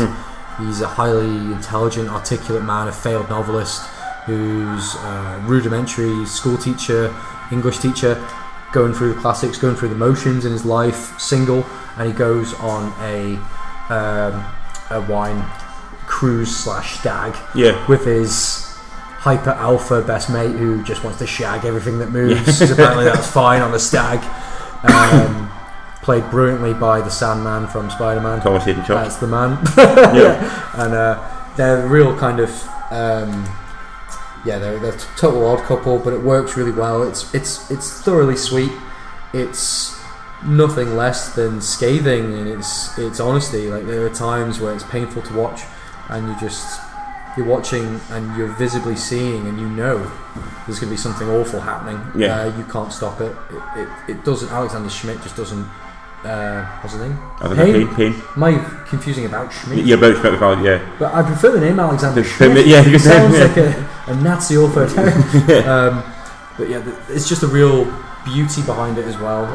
The way it's shot is lovely and lush, but the film itself it demands a continual rewatching for me, and is very funny as well. Very funny. The Payne film that I would probably watch the most would probably be Descendants. Yeah, Descendants is really underrated. It's quite low down on the critical reverie. I like that one a lot more than I like Sideways. I don't know what it is about it. Descendants got me more. Descendants certainly made me cry. It was sadder. Overtly. Like, Sideways now affects me. It's like a gut punch, but it takes a while for the punch to fucking reach me. It was definitely Sideways. Descendants that got me first of all, rather than this one. About Schmidt, I thought was really good as well. Election, I think, is fantastic. I didn't know he did an Election, actually. Yeah, he did Election. Probably I meant to come to the Election. Might be my favourite out of that one. Nebraska, really good. Sorry, I'm going to rephrase this. Nebraska is my favourite of all of them. He's done a lot of good films. Yes, I'm going to rephrase it. I'm going to say Nebraska is my favourite. And now Branch Chuck and Larry, he wrote the first script. I didn't like that. Did you not write something?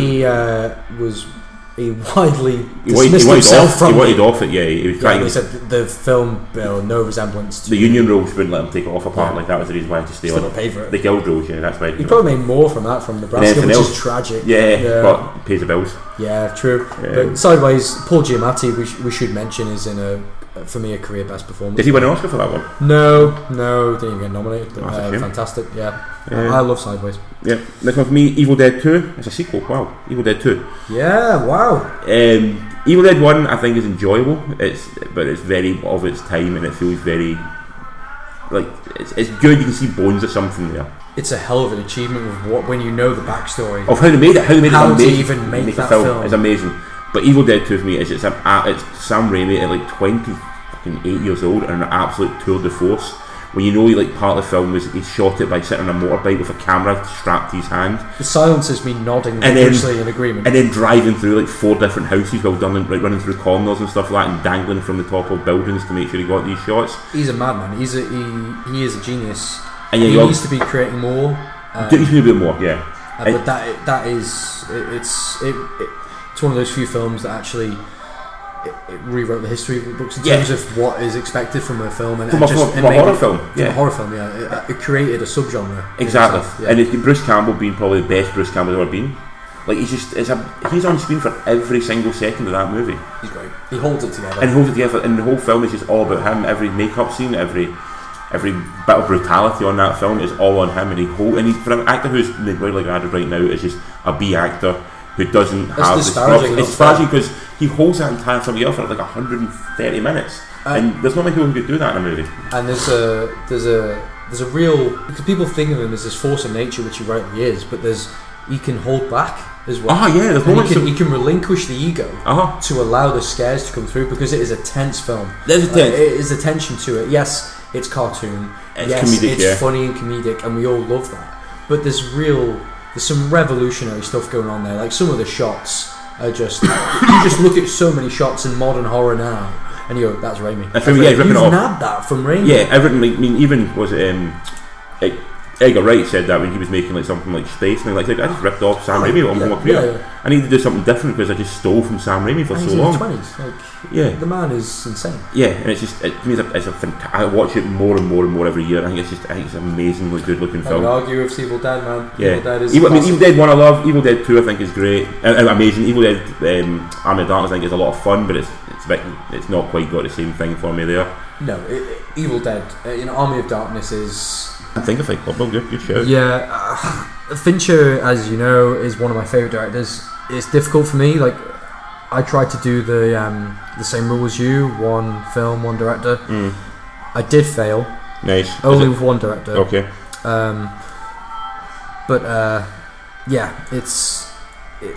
I could have had 7 in there easily. I actually could have had Zodiac in there, Zodiac because I think Zodiac is one of the most underrated films of modern times. And Zodiac director's got a cracking director's cut as well. Yeah, it is. Yeah, it's a really good director's cut. Yeah, it is. And I just love everything about Fincher. I love the stereotypical things. I love the mood. I love the low lighting. I love that it looks like a Fincher film as soon as it begins. I love that he's cerebral and that he doesn't pander to the audience. He'll start a film halfway through a conversation and he's like, you have to catch up. You'll figure it out, yeah. I'm not going to tell you what to do. I'm not going to pander to you, you know. Yeah. You're clever enough if you're watching this film. Yeah. Like the Zodiac's like that. I mean, Zodiac, you don't know what's going on for the first hour. At all. Yeah. At all. It's almost like short sentences, like almost shorthand between between the characters. Yeah, it feels like a series of in-jokes. Yeah. I'm watching it. I watched it with my wife, and she's more stereotypical film viewer, and she was, I don't like this at all. I don't know where we are with it. Yeah. The Persevere with David Fincher. Yeah. And by the end, she says it's her favourite Fincher film. Yeah. Easily. So there's a lot of films I could have gone with. 7 is the greatest serial killer film of that ilk. It's sensational, but Fight Club, in terms of the impact it had on me, has to be Fight Club. Yeah. Not just because it ended with a Pixies song, but that's right up there. Any reason to love something, yes. I think so. I don't think Brad Pitt. It feels as though Tyler Durden was created for Brad Pitt. And it feels like Brad Pitt's always been trying to recapture that ever since. Yes. He's never really got that again. I don't think so. No. I think he's done a lot of good roles. But that's his tour de force. I agree. And that's been unrecognised by the Academy and things like that. Yeah. And he's never going to get that moment again. He's never going to get that because he was at his... It sounds vapid, but he was at his peak of handsomeness as well. Exactly, so he was cool. He was the quintessential personification of cool. Yeah. So everything that he was in real life came in that film. But by the time he made that film, he wasn't the Brad Pitt movie star at that point, was he? Really? Not really. I mean, like 7. 7. He was the second cast. He was the second name on the cast. Like Legends of the Fall and things like that. Meet Joe Black. I think. Meet Joe Black. Yeah. It's just that's that handsome dude who's probably California might be the only film he's top billing, but that was like it took a while to get past that true romance stoner handsome stereotype with nothing worthwhile to add. And even this film, it's not a leading role. He's got a dual. It's more Norton's film, I think. But it is Norton's film. Norton is. It can't be understated how good Norton is in it, and Norton is a bit of a hidden treasure, really. Yeah, he's one of them who's just kind of. He disappears for a while and he comes back and you go, bloody hell, I forgot how good Ed Norton is. And it's the same with Birdman. But bloody hell, I forgot how good Ed Norton is. Primal Fear, same thing. He's a proper talent in American History X. I pretty much love anything Ed Norton's in. Yep. I take him for granted a bit, but it's just a film that is a proper shot in the arm. And as I said at the start of the piece, there are films that made me come away feeling as if someone had just injected amphetamines directly into my eyes. But that's a film you've got to see at the right time. If you see that film in your 40s, it's probably not going to have the same effect on you. No, I don't. Like, I'm jaded. I'm yeah. done. Yeah, I don't feel like I can change the world. Yeah, if you see it when you're like 17, I watched that 18, when I was 18 and I still felt something. so you feel like it will hurt you. I feel like you can do something with that one. I'm dead inside now. But it's one of the few films that is, the book is very good, but it's better than the source. The film's actually it's better than the source material. Oh, rare. But no, I'm a huge fan of Fight Club as well, but I'd probably put 7 slightly higher in my Fincher. I could easily go with that. Yeah, I could make a case for them. It was just more There's where more the there. wind was blowing. Yeah, but I'd probably put 7. Just Seven more rewatchability. Probably, yes. 7 is more. Every time you watch it, you go, "Fucking hell, that's incredible." Yeah. Despite the reveal being something that's It's now it's in the public lexicon now, but you still and people know what it is. Yes. And I probably reference 7 more than I reference Fight Club, to be honest. Yeah. Oh yeah. Yeah. It's incredibly easily referential. Yeah. But Fight Club, that initial impact, as the buildings are burning and Helen Bonham Carter is just hugging him and Pixies, Where's My Mind just plays. You're just going, oh, that's mind blowing. Yeah. It blew my mind, and it's a masterpiece for me. Absolutely. Next one I'm going for is 1982 is The Thing. Wow. Carpenter's. Oh man. I think it's Carpenter's best movie. Oh wow. I mean, Carpenter had a run from. This was knocking on the door for me, I have to say. This was knocking on the door. Carpenter, like 81 to 90 is an insane run. It's nothing short of cinematic perfection. He didn't really have any missteps, did he? It's like it's a 10 film continual hit after hit after hit. Even after if hit. they weren't critically commercially acclaimed. Oh no! Even you watch him now, you go, "That's a great movie." Yeah. And it's that's the thing. Carpenter was he's beyond perfection at that point. But the thing, anyone better in that run? No. Don't think so. No, we've discussed it at length, not in pod, unfortunately. We've discussed it at length, me and Colin, and we can't. Everyone else has a down moment. You know, Fincher could do. Yeah, there's always one you go, nah. Tarantino's not enough. He's not had 10 films out yet. He can't be the guy who does that. He could have the 10, but just and the thing still about have one, Death Proof, wouldn't he? the thing about true. The thing about Carpenter Bill, it wasn't like this was 10 films over the course of like 20 years. It was 10 films in about 11 and a half years. Yeah, it was prolific. It was prolific, yeah. But the thing is, I actually love the original Thing as well. I think I really like that film. I haven't seen it. The Hudson Hawk one. I think it's a really good, good flick.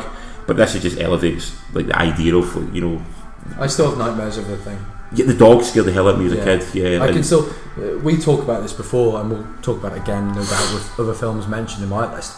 Films that you watch as a kid of the 80s when you're far too young to watch it. Yeah, to be watching, and The Thing was definitely up there. The bit with the hands through the chest still gets me, and that still freaks me out when I'm watching. When I see it now, still I know it's coming, but it still creeps the hell out of me. I don't think Kurt Russell would have been better in a film than this one. People will point to like Big Trouble in Little China, and I think like things he'd done there, but really sort of more charismatic in a way. But this to me is my favourite Kurt Russell performance. It's more of a tour de force, isn't it? The Thing. It's more of a. It's less comedic and it's less obviously flamboyant, but I think there's more in this film. Yeah, I agree. And it's there's a macabre, disturbed quality to it that shows how ahead of the curve Carpenter was when you're talking 35 years ago. 82, as you say. The effects are still brutal. They hold up pretty well. It's all. I think they do. They hold up pretty good. I can't really watch the film. For me, in my head, in my little shouldn't be watching this 7-year-old head. My dad is in the room and not listening. Terrible parenting. But The Thing was the kind of strange double bill with The Fly. Yeah, The Fly, yeah, absolutely. The Fly, you've got the arm wrestling, and The Thing, you've got the dogs, and then these two, in my confused little head, they were one film, and they were this one disturbed mishmash of macabre awfulness. Yeah. But you should be watching them. Yeah, you should not be watching. I was compelled and I wanted to watch them. I think I actually stole The Thing from my dad. He had it in videotape, and I think I stole it from him to watch it, and probably instantly regretted it because it did give me nightmares. But even now, I think it's just awesome. When was the last time you watched it? Watched it about a year ago because I was going to go and see it. They were showing it in Glasgow in a ski slope. So it was really cold and chilled out to watch it, and I couldn't get tickets for it, so I ended up watching it that night, just all sad and alone because I couldn't go and see it. That's a come down. That's a come down, yeah. But I think I watched it then, and again it holds up brilliant. Like, the tension of it. I even don't mind the one they brought out recently when it's sort of the prequel to it. It was okay. It's okay. It doesn't have the same quite impact of it, but I still No. appreciate what it does. But the best bits of that film are the last 2 minutes when it starts to echo into the original. The thing is, newer it makes you HD want to version. watch the original. That's That's what the they- genius of it. There's no genius in it at all, apart from that. Yeah. I want to watch. I want to watch the 82 thing. And yeah. that makes you realise all the more what a classic Yeah, it is. and I think what annoys me more about it is Carpenter's a guy who's pretty much ignored, unfortunately, now. He's sort of Well, people. I was going to say, you need to, flesh out a bit of Carpenter for people here. Yeah, because he's a guy who made some of the best horrors and best sort of like So genre people flicks. would only really know him from the mainstream of Halloween. Of Halloween, maybe Escape from New York, Escape from maybe New York, maybe Big Trouble, maybe what's the other one he done? Assault on Precinct 13, something like that. But maybe, maybe, you're stretching yeah. then, But he's more a name now than actually people probably couldn't name many films from. They just know the name. Or John Carpenter, he done some horror. Yeah. But he didn't just do horror. He done some of the best horror, like going. And on a rudimentary budget as well. no budget, and now he seems to be like pretty much ignored by Hollywood. Composing the music as well. Doing music, doing the editing, doing the I think he shot a lot of stuff as well. And now Hollywood's sort of just going, yeah, we want your ideas, we just don't want you anymore. And that seems really sad to me. This guy he wants to keep working, he wants to keep doing stuff, he should be allowed to keep doing stuff. He's one of the greats, and he hasn't been lauded as such, has he? Really? No, and I think again, he's one of these guys, a bit like Romero, a bit like Craven as well, and a bit like Tobe Hooper as well. We're only going to remember this guy for what he did once he passes away, and you get to that point where that's probably going to happen sooner rather than later now. At least Craven made his money, It doesn't feel right that Carpenter, he hasn't done as well commercially, has he? Yes, okay, the Halloween films are still producing, and there's a new one imminent, and apparently he's on board. He is on board with that, apparently, so yes. You don't know, do you? At the end of the day, it doesn't feel right, does it? It doesn't feel right someone that talented isn't lauded as such. Like with Romero, for example, as well, like a guy who creates a genre and now does a $1 billion industry made on the back of what he did should be getting something for it. And the fact that Carpenter's got to go and tour it in 80 years old to play music, which I think would be awesome to see. I don't know if that's what he wanted to do just to You're see. wheeling out a relic there, aren't you? And like Craven had to go round, not Craven, sorry, Romero had to go round all the cons and stuff like that to sign pictures. And I'm sure if you met him, it'd be amazing to meet him. He'd be lovely and magnanimous. But you shouldn't have to do that. He should be at home. Yeah, just like living off your Scrooge McDuck. Yeah, living off the money you've got. That's rolling in his millions. And it's sad that that's the case with these great guys. But that is a great film. But it's an amazing film, and it should be watched every time, and it's an awesome film, and I love it every second. It's a great show. Yep. Next one for you. Next one for me is The Big Lebowski. Ooh, is that your only Coen Brothers winning? Yeah. Ooh, that was hard. It's a tough one, yeah. We can double up on mine right now because my next one would be the Coen Brothers one as well. It was going to be a Brother Art now. Yeah, well, that was close second. Yeah. It was close second, and the only reason for that, there isn't really a reason for it. Again, it's a bit where the wind blows. Lebowski just gives me a little bit more in terms of probably experiences, meeting friends. Yeah, this is a film we should watch. Yeah. And I've forged friendships based on watching Lebowski. Yeah, but for me, you could pick anything from the Coen Brothers from a bit up to in their golden era. Yeah, their golden era.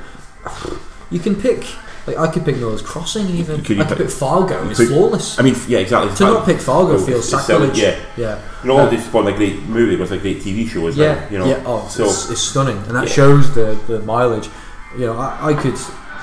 We say about Spielberg, the Coens. I could do a top 10. Yeah, absolutely. It's more just the problem is the Coen Brothers is how you put them in order. It's impossible. Yeah, I'd probably put Lady Killers at the bottom. That's the only one I could say. But everything else on that way up, because even the ones that people don't like. Even like Burn After Reading, I really enjoyed it. It's weird. Even Intolerable Cruelty, people don't like. I think that's a crackly funny film. That for me is everything that a rom-com should be. Yeah, and it's so whip smart. It's so made for George Clooney and Zeta Jones. They're just bouncing off each other. It's like a 50s throwback. The people who are going to see that film were expecting something else, and they didn't. They got a Coen Brothers movie. It's whip smart. Yeah, they're not expecting that. It's so funny. But Lebowski. What can be said about Lebowski? It's one of them that didn't really do that well commercially at the time. It's become a sleeper cult hit. It's got one of my favourite Seymour Hoffman performances, even if it was barely in it. Yep. Brett is amazing. Tara Reid is awful. brilliantly awful. She plays herself without even realising. It's almost like the Coens are trolling her. It's a minor thing. It's the only film that Sam Elliott's in as well. Yes. It's the only appearance in the Coen Brothers world. I feel that's unfair. I feel he's been more Coen It feels like he belongs to the bodies, yeah. He's part of that world. Yeah. Bridges is career best slacker dude, amazing, beautiful human. Goodman's always good. That's the thing. Goodman's always great. He is always great, but he's channeling something. But he's a bit of a muse with the Coens around. Like Barton Fink, he's unhinged. He's unhinged in a Brother Out there as well. He plays the Bible salesman who turns out to be the Ku Klux Klan member and stuff like that. Yeah, he's got that quality in him. He's got something. The Coens seem to bring that out of him. Yeah. From the dude from Roseanne who seems cuddly and lovely, they bring some darkness out of him, Beelzebub-esque. But yeah, there's not much I can say about Lebowski that probably hasn't already been said. It's mega quotable. It probably is a bit hipster. I don't care. It's just really fucking weird. It's a weird film. Like if you watch it, there's all kinds of crazy. If you haven't seen it, there's so many bizarre dream sequences. Julianne Moore, fucking art house dancing with her Norks out. There's Bridges getting punched in getting a cup thrown in his face because he likes the Eagles by a police officer. Things just escalate quickly. It's small scale in every sense, but it just rapidly descends and just escalates. I've got nothing but love for it, and I could watch it over and over again and never be tired of it. So I love Lebowski. Awesome. I mean, I can't fault it. Lebowski's like it's phenomenal. Lebowski, and plus it has Flea, so it's fine. What have I got? Well, Brother Out there for myself is a Coen Brothers entry I've got in my list. And I could easily, my love for Oh Brother Where Art Thou. I mean, what a film. I like it because I like people who think they're smart but they're not smart. Clooney is like, he plays brilliantly. The Idiot Trilogy, isn't it? The Idiot Trilogy. Yeah. What are the three? There's that, Intolerable Cruelty, and Burn After Reading. Yeah, three, aren't there? But he plays a guy who thinks he knows way more than he does and doesn't know anything. So good. And I just think I really like that. He plays that amazingly, and I love that because he's so quintessential. Again, we were talking earlier, Ryan Reynolds, people who convey that preconception about them. Yeah. He's the most handsome man in the world probably, and he's just playing this gormless idiot who thinks he's the ringleader. Yeah, it's just slightly more idiotic people behind him. Yeah, he's an idiot leading two other idiots. Yeah, it's like it's a gateway to idiocy. Yeah. Dapper Dan, even the song "Man of Constant Sorrow," what a great version. I love this film so much. I went and seen Alison Krauss play in Glasgow because her the guy who sings with her is the guy who does Clooney's voice in the film. So we went to it just for that, just to like to hear him do "Man of Constant Sorrow." But it's again hard to say anything about it all. And they've got that weird kind of. They've still got the weird dream sequences going on with the sirens, the song of the sirens, and all that going on. There's not. He used to throw me moments in that film. You get a bit when the babyface Nelson comes into it for 5 minutes and just walks away. You're like, what is the point in that? But it works so well. Yeah, but it works, and it adds so much to the film. Yeah. Well, out there again. They were on a real hot streak then. I think. And they don't really produce bad films. No, they don't. They can produce interesting films. The weakest Coen Brothers is better than like anybody else's best film usually. For me, they're the greatest of all time. They're the greatest of all time for me. Of the indies, or just generally? In terms, if I had to pick one director, it would be the Coens. It's odd. It's Joe gets the credit for this one. Yeah. It's only recently been allowed to do They've done both, but generally it's always accepted the both for directing, but just and Ethan just says, "Okay, I'll produce." But it's recently that they've been both getting credit. I think it's really nice. I'm glad they're both sweet. Getting that. Yeah, I quite like that. But I think everyone always knew it was always from the two of them. That's how I've always viewed it. Yeah, everyone's always viewed it that way. Number 5 for yourself, or the next one for yourself? The next one for me. Bloody hell. Okay.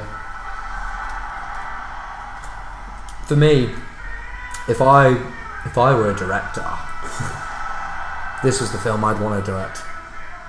It's the most perfectly shot film I think ever. It's The Shining. Fair enough. It's not even my favourite Kubrick film.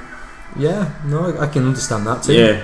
He's one of them. He's like the Coens. He's got such a vast, incredible body of work that I get it. I've read the book and I've seen the film. Obviously many times. There's a story behind the film. Okay, for me. So this is probably why it takes up great resonance. My granddad, my dad's dad, was round, and the Isle of Man where I'm from. He was over from Scotland, and Mum and Dad were out having a few drinks. I was probably seriously too young, but I was 12, and my granddad was a bookbinder, and he was into his reading, and I'm a nerd, so I was into my reading, still am. And he said, "Have you read The Shining, son?" I said, "No, I don't really like horrors." He said, "You should watch the film." I said, "I don't know about that." He said, "You should watch it." And he went out to, that's how old I am, the video store, and he got me a copy of The Shining. Right. And he said, "You should watch that, and you should watch it." I mean, this is fucking messed up advice from a granddad Yeah, to a 12-year-old. Yeah. And he said, "You should watch that alone. Your mum and dad are out tonight." And I thought he was looking after me, and he just fucked off to the pub. So you left you traumatised by The Shining. Nobody tells me. So I watched The Shining by myself. I was fucking terrified. I was completely captivated, but utterly terrified to my very soul. Like, I had no context of it. I had no understanding. I didn't know who Stanley Kubrick was. I didn't know Stephen King, really. I didn't know anything about anything.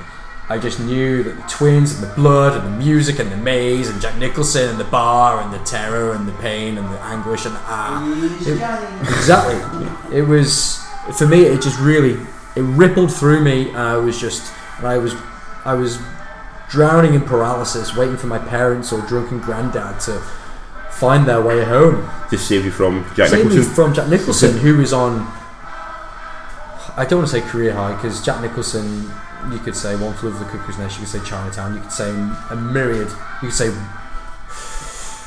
the one he won the bloody Oscar for, Helen Hunt. I don't know, Good as it gets. Yeah. You could say numerous films because he's an absolute star. But for me, it's my most enjoyable performance because he is. It weirdly seems like he's letting loose, but obviously the stories behind it indicate that he really isn't, because Kubrick's a fucking tyrant. Yeah. But it feels like he is. Yeah. But it also feels like he is a man who's genuinely losing his mind, which obviously is what The point Kubrick of the was film. going Yeah. for. And the torture that Kubrick done to Shelley Duvall as well is Awful. unconscionable. It's like It's unconscionable. You look at it now and you brutal. think, that's your fault. Yeah. You dead bastard. Yeah, you traumatised that woman for the sake of an art. Have you seen her now? No, I haven't. Is she, Oh my is she wrecked? Is she she's destroyed? not good. Destroyed woman? She is not You good. can probably trace most of it back to that film. I'm guessing, like, most of the film will come back I think to that. so, but ultimately, we don't really care about her. No, we don't. No. So it's fine. It's fine. It's all Weinstein. It's fine. We sweep it under the carpet because the film. Because the art is great. Yeah. That's the sad truth, isn't it? But for me, it's, I say, from a director's perspective. Not that I'm a director, but if I were, I would look at that and I think the way everything's shot, the way the little details, the way Danny's trike makes no noise going over certain carpet and then makes a lot of noise. Yeah, that's just great sound design. It's as just well. really great sound. Did you ever watch the documentary about it? Room 239? Room 239. That everything's all connected, like 239, 247, 247. 247? I can't remember. Room something. It's got a 7 in it. I think it's 7 in it. I can't remember the full title of it. I'm going to say 147. I don't think he's hitting a big break, is he? I'm sure that must be 247 then. I think it's 247. Yeah, we'll go with that. The fact like the hotels laid out in the same way as Hitler's bunker and stuff like that is just so bizarre. And I've read a lot about Kubrick as well, so it makes sense. It does make sense, doesn't it? Yeah, there's a reason he was so prolific when he was young, and then he just veered off into this. Well, he came scared of flying and stuff. He wouldn't leave England after a certain point. I think No, there was a real mania to him. Yeah. In terms of filming, Eyes Wide Shut, he needed to find this quintessential door for the front door, where the liaisons took place, and he got his assistant to take photos of every single door in Notting Hill. Right, yeah. Like thousands of doors. Yeah. And then he used the one door that he thought would be the door in the first place. Yeah. And that took his assistant dude, about a month. Well, was the guy as well who used to have like a video village set up with like 50 screens showing every take individually because he couldn't have playback properly. He had like just so he could watch them, and basically it's the same scene with like a minor tweak to each scene. It's something that he ended up too invested in. That's what you're not thinking about. You're overthinking what the viewer is going to witness. But at The Shining, he's got that perfect. It's almost a sweet spot. He's got the sweet spot where he's got that madman obsession, but ultimately it serves a purpose, and the purpose is that those minor minutiae, those tiny details, really come through. Absolutely. Amidst this overarching, harrowing terror. And lots of people say they don't find it scary, but maybe I'm just old and maybe I'm a pussy, but I find The Shining really fucking scary. And for me, it's the music that frightens me. It's the music that scares me. I think the soundtrack is sensational.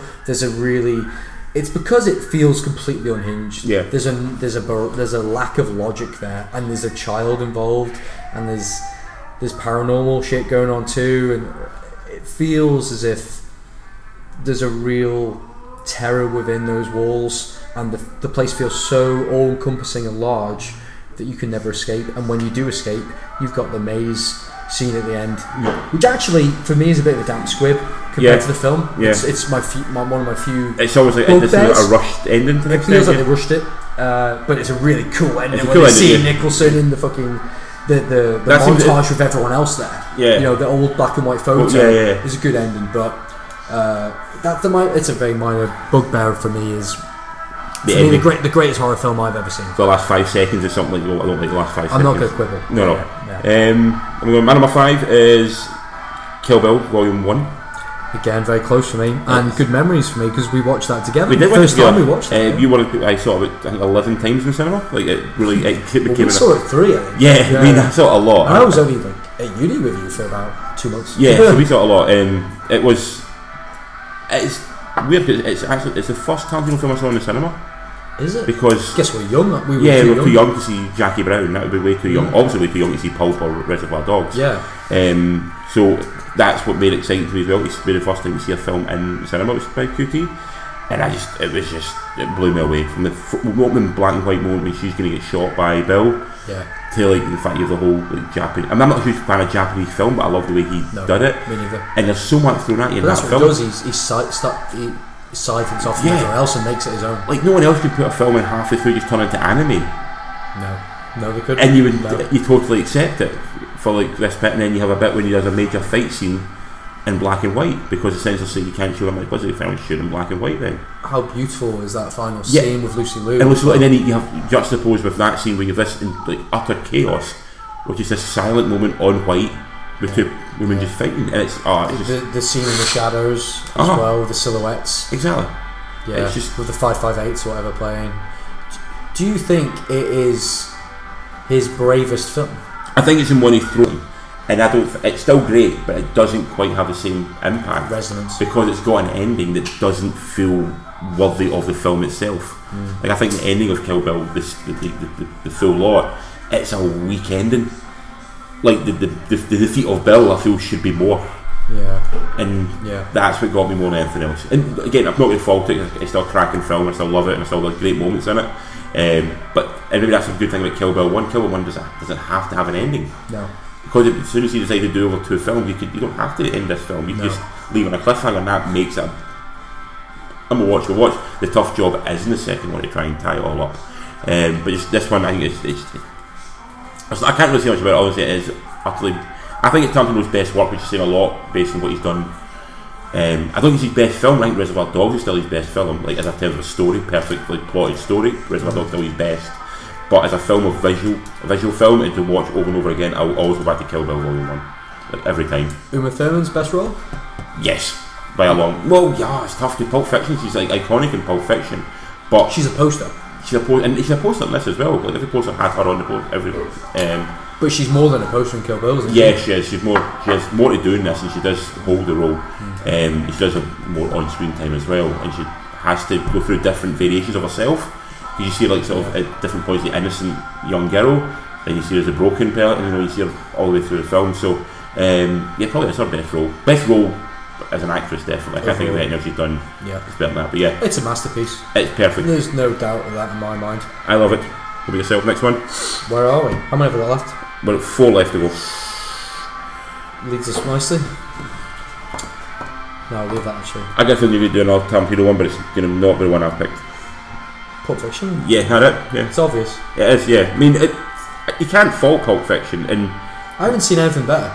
The only problem I've got with Pulp, to an extent, is I love the opening. I love the opening bits of it with Jules, and I'm not as invested in everyone else other than really. Yeah. They're the 2 guys that I feel the most about. See, I'm swept up in all of it, and every time I watch it, I am. And as I say, I come back to the first time I watch something. Yeah, that's the thing. It does take you. I've never seen anything like that. No, Just flitted with timelines and different characterization and just awful people that you cared about. That's what was cool for me. I was like, these people are terrible, but I want them to survive. And I want to know what happens to them. Absolutely. I mean, and it all ties in. Like, for me, it's Giggy's best film.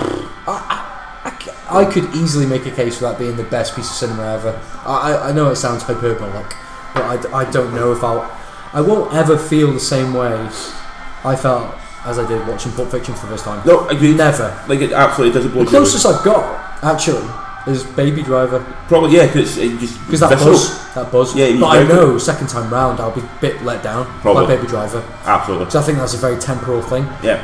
But I think Pulp Fiction, every time I watch, I go, oh, something new. And I still watch it with Kill Bill, and I have exactly the same thing with Kill Bill, and it was very close with me as well with Kill Bill, and I could easily put it on this list. And Reservoir Dogs, which is, from a writer's perspective, Reservoir Dogs is... I think it's still his best film. It's ridiculous. Yeah, it's still his best movie. You know, this is me bowing to Tarantino. Reservoir Dogs is... You know, we're talking one of the greatest playwrights ever writing something like that. It's that good. But Pulp Fiction is the perfect marriage between this whip-smart, crazed, frenzied, amphetamine-fueled almost writer who's just buried in pulp culture and just he's spewing everything he's read and seen onto the screen for you, and he is creating a new cool. He is creating his version of cool, and that became cool. He created cool. The concept of cool, he created it in the 90s. Also, Pulp is a sophomore film. You know, Reservoir Dogs is the one he works on for his life. Yes. To make. He then got 18 months. The pressure. To make the second film. And every film you see, the second film is always getting weaker. Never as good. It's a bit bloated. And it's not bloated. It's lean and it's crazy and it's mad and it's a real. It's so punk rock. It is so punk rock. Yeah. Like that opening 2 makes Jackie Brown seem like shit, and it's not fair because Jackie Brown, any other person, would be a fucking career highlight. Yeah. Like Jackie's almost forgotten by Jackie's forgotten. Yeah, it's brilliant. Kill Bill was better by the absence and the gap he gave between Jackie Brown. And I think Jackie Brown, hopefully, my impression is that people are starting to like Jackie Brown more as time goes on. They have a reevaluation over time, absolutely. It's darker as well. It's dark, but I still can't. I can't fault Pulp Fiction. I'm not even from there to fault it. I love it in every way. But it's how you feel about how I feel. I do. I am surprised you haven't got on there. Yeah, I did stick to my one director mostly. And I had to pick one, and it's Kill Bill. It had more of an impact because I don't know. Again, because I've seen it in the cinema for the first time. That's the thing. With Pulp, I didn't see it in the cinema. And like I said, it's the Jules and not Jules and Verne. It's Jules and Jules and Verne. Jules and Verne, characters that are in the film that I have the most impact with. Yeah. That and I keep watching them. Once they go away for a little bit, like I do lose a little bit of interest in the Bruce Willis story. Not totally, but I do find myself. You're picking faults because you have to now. Yeah, we're talking high level. Yes, I get it. No, I get it. It's going from a 10. It's going from a 10 to like a 9.8. Yeah. You know, it's not losing. It's not like dropping down to a completely boring, nasty ass crap movie. But yeah, that's why it has a dip that makes you go, I don't care about you as much as I care about George Travolta and Sam Jackson. Whereas everything that revolves around Kill Bill is about a character you care about deeply, because so everything that revolves around it is it relates to her. She's on camera pretty much every scene in that film. And the genius of Kill Bill as well is sorry, come back to Kill Bill, but it's fleshing out their backstory, so you start to feel their pain. Yeah, you're like, okay, it's not just we want her to kill everyone. Exactly. Maybe we don't. She's got a kid. She's Chinese and angry. Yeah. Do you want to kill Bill at the end of it because Bill's now raised her daughter and that's the daughter calls her dad and stuff like that? Yeah. Is that what we thought? And he makes a sandwich that looks fucking delicious. Yeah, it does look good. And he knows cuts the crusts off, which is fine. He does do a lot with Superman as well, which I'm always a little bit of Superman. Which the way he wields that knife at the sandwich. Yeah. While talking about Superman. Yeah. After this one, what we got? You said Pulp. I'm going to go the next one for me because we're approaching 2 hours now, so we've got to move this along. This is quite verbose. Is 1991's Oliver Stone JFK, which I've talked to you about length about because how much I love it. It was close. Like I had a conversation with sorry to co-opt, but with my dad and my uncle in Prague recently, and we were talking about this list, and I said I could easily put JFK in. Why aren't I putting JFK in? And the only reason I haven't is because these films had already kind of made their mark. I watched JFK quite late. I didn't watch JFK until mid 2000s. Right, okay. And but it is, in terms of an absolute tour de force, acting ridiculous masterclass from so many different people. I mean, it's people like that making something quite rudimentary and dull Yeah. into something captivating. I mean, Donald Sutherland's in that film for about 5 minutes, and Yeah, it runs he's about 50 pages of dialogue and Yeah. comes in and owns his role. How long is it? 3 hours and It's a bit? touching 3 hours, yeah. And I think the final You courtroom want scene more though. is phenomenal. I wrote an essay on it in high school about the courtroom scene from like not in the courtroom scene, his closing speech, which is just, I think it's up there with, like, for me, the Mr. Smith Goes to Washington. Just absolutely beautiful. Hands down, man. Hands down. It's almost like the new version of that for me. Like the way he talks about how his son can go into the building in like October, whatever it was, 2017, and ask for those documents and get them, and he can get them. Yeah. Sensational. I love that. I think it's a film that probably brings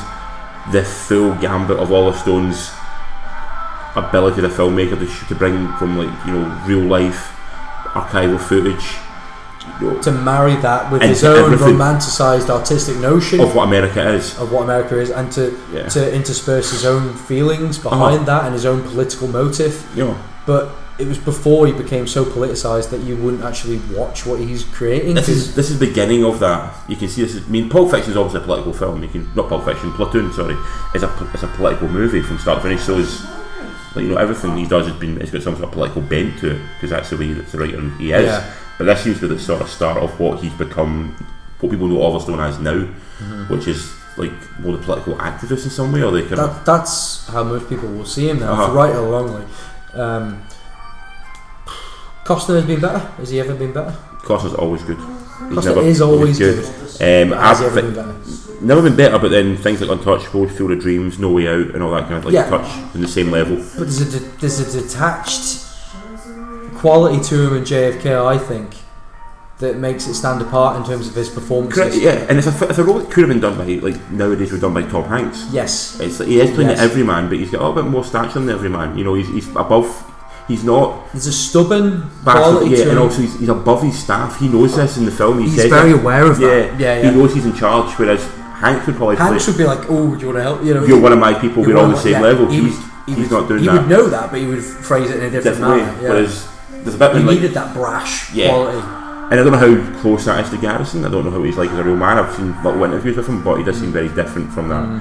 But yeah, just in terms of film, and like, it's a film that, like I said, brings so much and throws so much at you and demands so much of an audience as well. No, it's not a remotely commercial film. No, and that's what makes it great about it as well.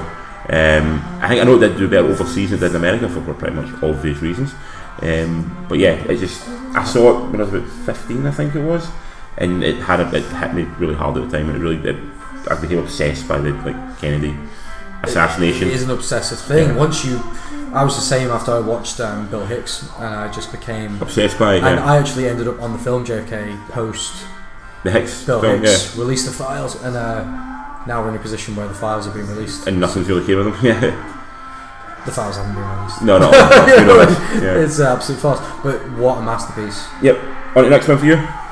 Alien. I didn't put it on my list, and I came fucking really close to putting it on my list.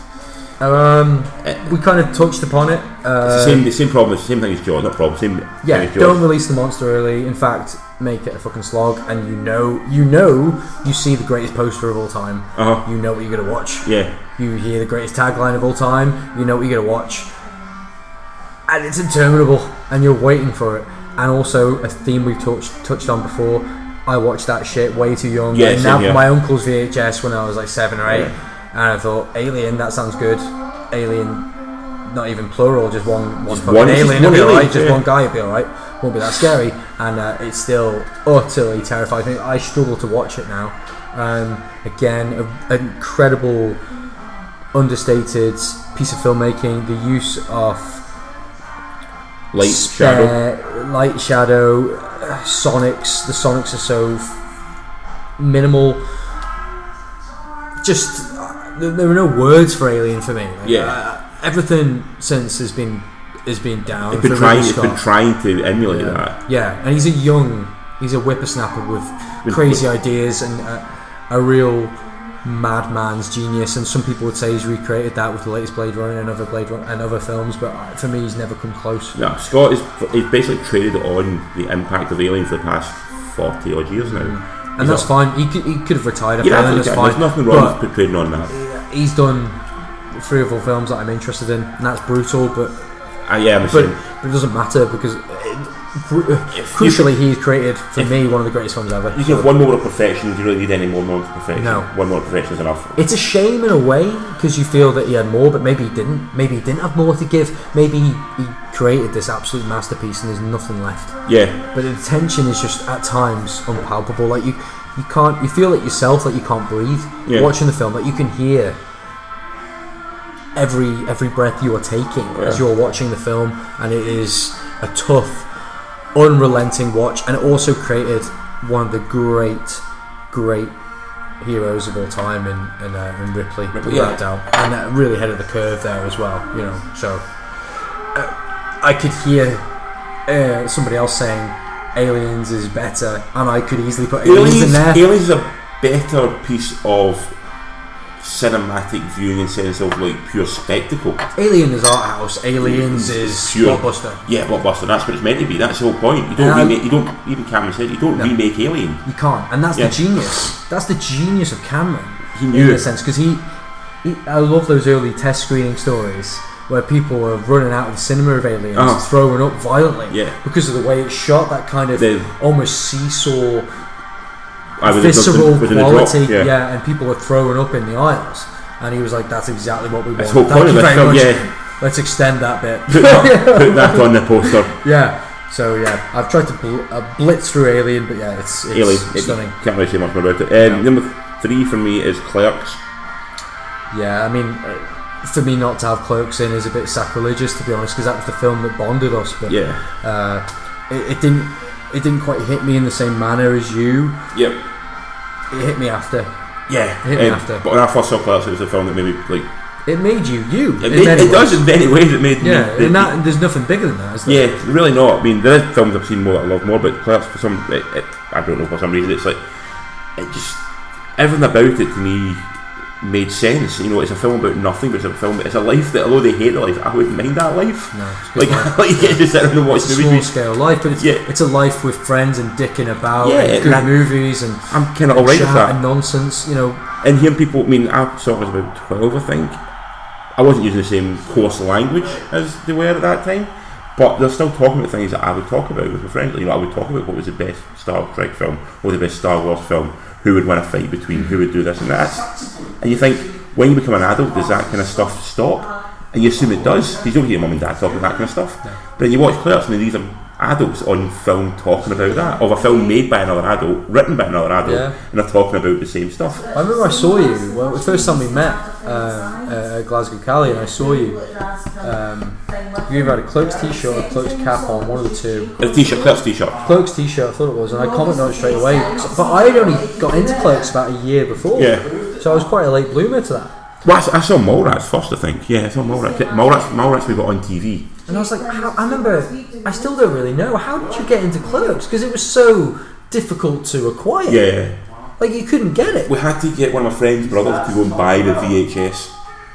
So you saw Mallrats, stumbled upon it, and you thought, who's this guy? Yeah, basically. I want to see those more characters, of what it is, more of what those are.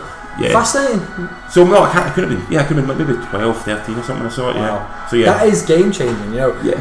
And it's cool as fuck. Like to hear it as well. Like to hear that as a 12, 13 year old. Yeah, you that's realize. a pretty one. And that's as a geeky 12, 13 a very geeky 12, 13 year old. Yeah, sure. Without many geeks around. Before being a comic book before fan. The internet and before geek culture became mainstream. Yeah, it was more of a, like you had to keep it hidden. You were very much on the periphery. Yeah, you had to. So that is a game changer. That makes complete sense. And it makes total sense. And seeing it again, even seeing it now, it still makes me smile. Makes me laugh. And then when I see the sequel as well.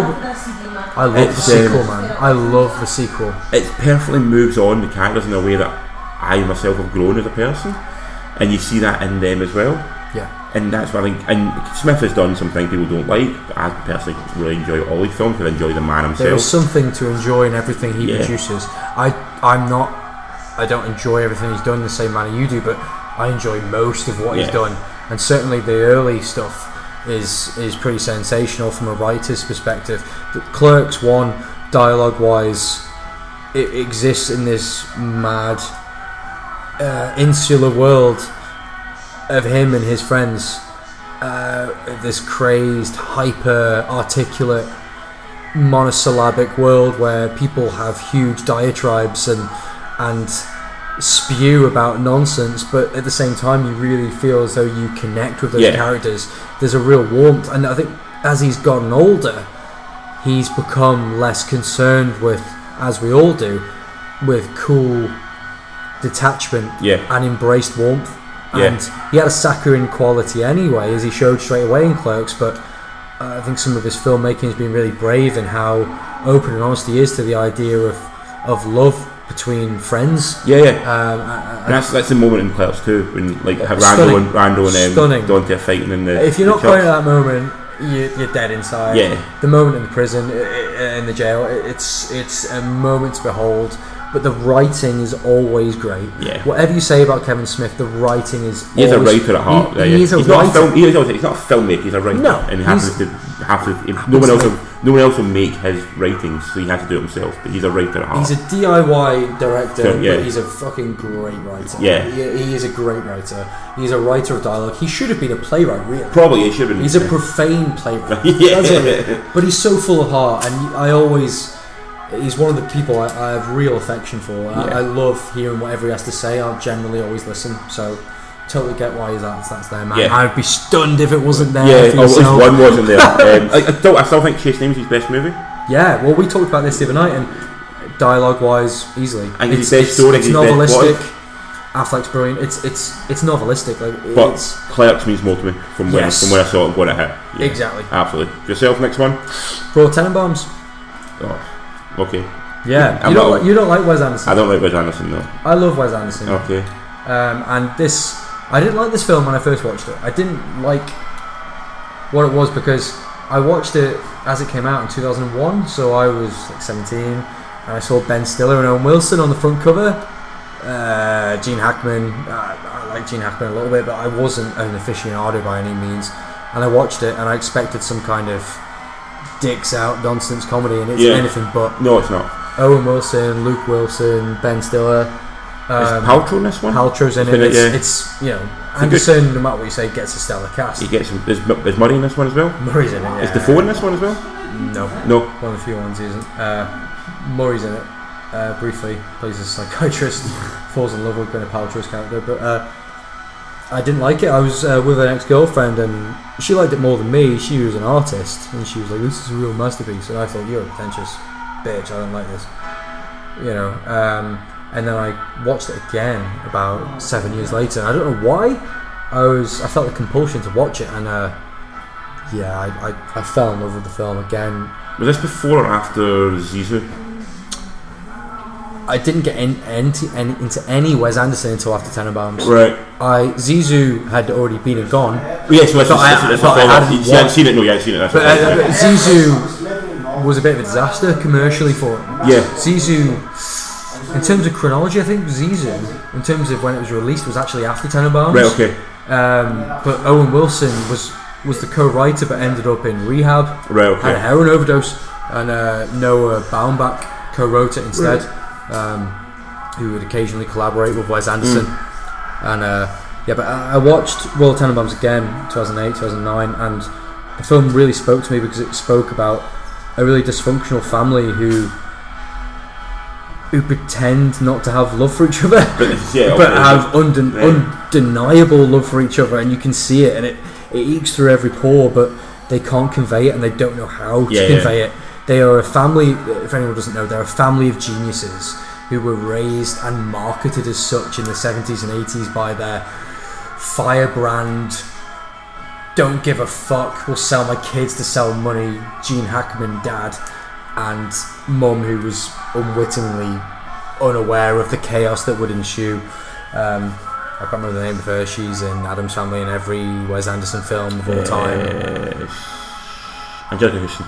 That's the one, yeah. And she's really calm and placid and lovely, but she hasn't got any fire. Like Gene Hackman just brings the film to life. He's horrible at the time, but he just brings it to life. And the kids, and it basically follows. It's almost like one of those documentaries where you see those child geniuses, and then you revisit them 20 years down the line, and they're all, as you'd expect, mentally deficient and messed up, woefully dysfunctional, having horrendous times. And there's lots of the niche things that piss people off about Wes Anderson. You know, there's the little black and white mouse, little mice who just wander around. There's the Rolling Stones plaintive soundtrack, and there's little colour coordinated buildings and things, and everyone nook and cranny, everything looks kind of offbeat and weird and niche. Almost hipster and niche. But I don't give a fuck about any of that. Weirdly, he is my favourite director in that sense. I love the Coens, like I said earlier.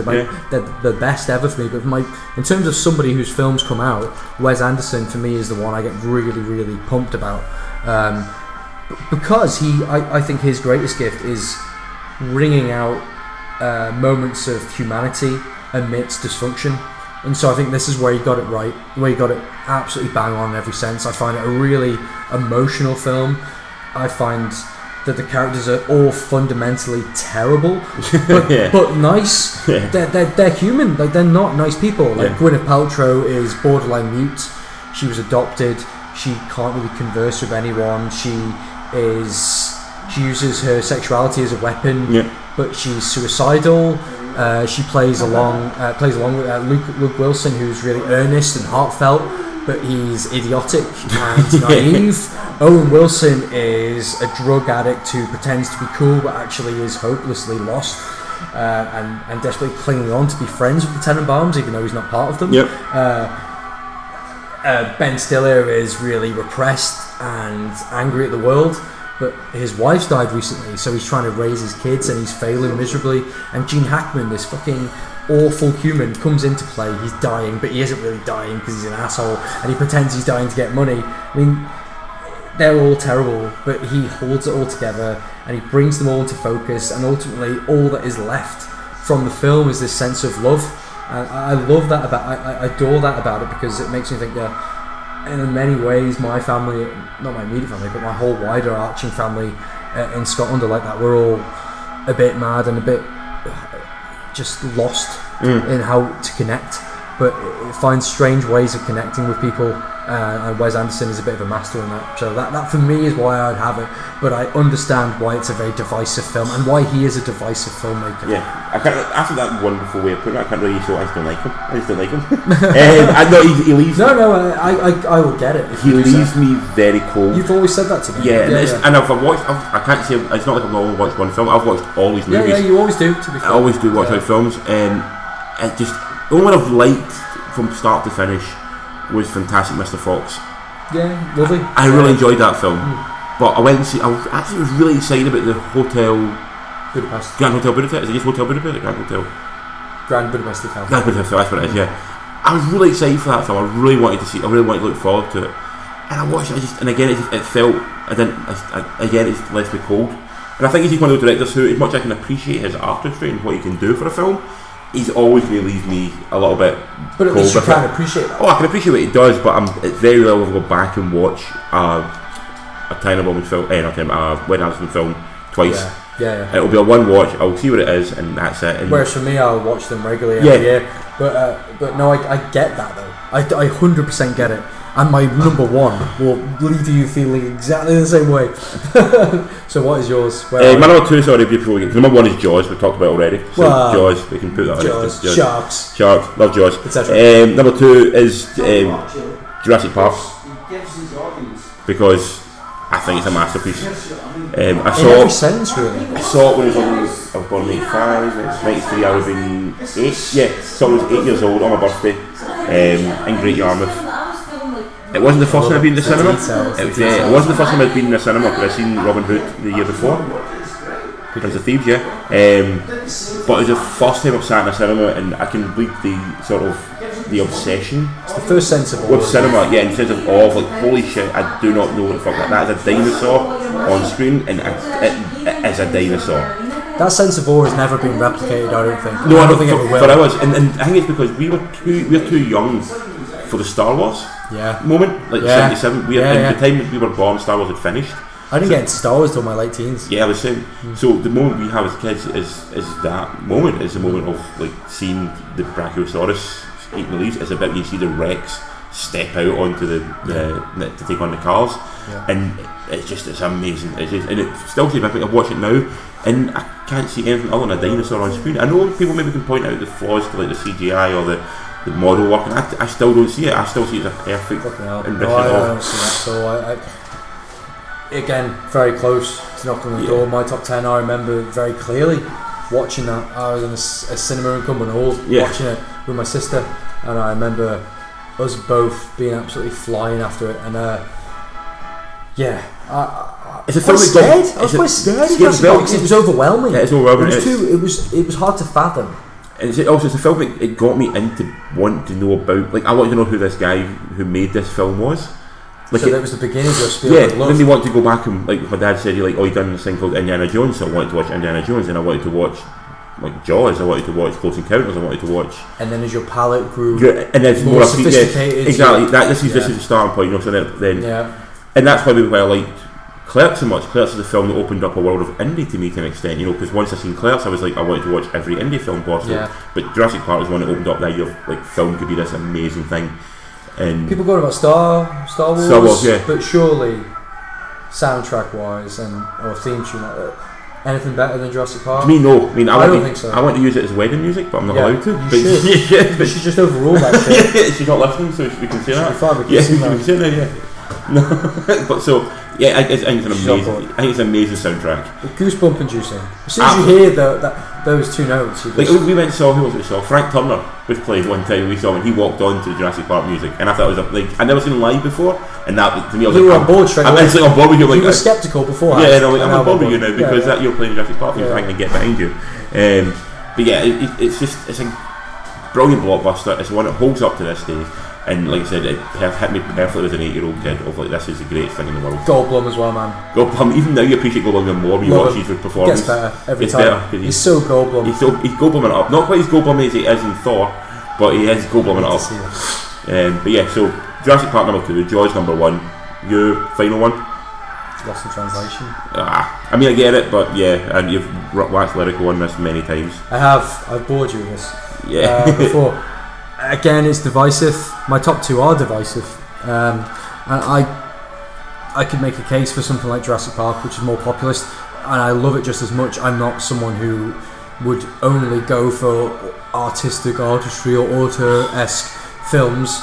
Potentially, there are films that have resonated with me, and Lost in Translation was a film that I've never felt the way I felt after watching a film as I did watching Lost in Translation. It felt as though it was a kind of a distillation of everything I felt about the world at that particular period of time. I was at uni, I was 20, and I look back at myself now and I'm very much an alien to myself in many ways. Like I'm still very much the semblance of me now, but you know, without going into too much angsty, ridiculous detail, I was still trying to find my place in the world. And I watched a film like that film essentially is about dislocation. Is about two people in very different periods of their life feeling utterly lost and seeking answers and failing for the most part. And the genius of that film lies, it's Kubrickian again in the sense that it's everything about it doesn't feel like anything's wasted. It feels like the setting is perfect. It feels like that is the perfect location for those feelings to be personified. It feels as if the soundtrack, that ambient, almost languid, lost electronica by Kevin Shields from My Bloody Valentine really speaks to the core of what the film's trying to say. It feels like the way the light bounces off the artificial light that resonates through that alien utopia or dystopia, whatever you look at it, that is Japan, really fits within the feelings that those central characters have. You have a character who is so charismatic, Bill Murray. Not just because it's Bill Murray in my top 2. I think no Bill Murray in my list actually. That's surprising. Yeah, I have no Bill Murray in my list at all.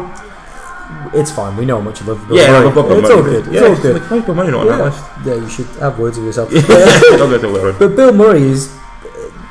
It's just him drinking whiskey and getting annoyed at the fact that he can't sell the line well. Yeah. Or then he has reckless abandon in a karaoke bar singing Roxy music, or the heartfelt scene which takes on greater resonance now I'm a father, when he's talking to Scarlett Johansson saying the greatest moment of my life is when I had kids, but then it was the scariest moment because I've never felt so lost. I've never known how to be a father. Yeah. I don't know how. Nobody teaches you how to do that.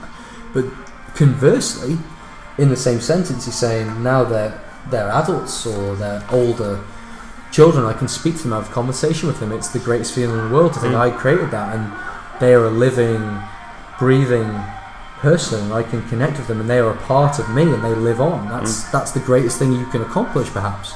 Is that those kind of existential questions that are thrown in amidst nonsense, nothing statements about sushi and nice kimonos.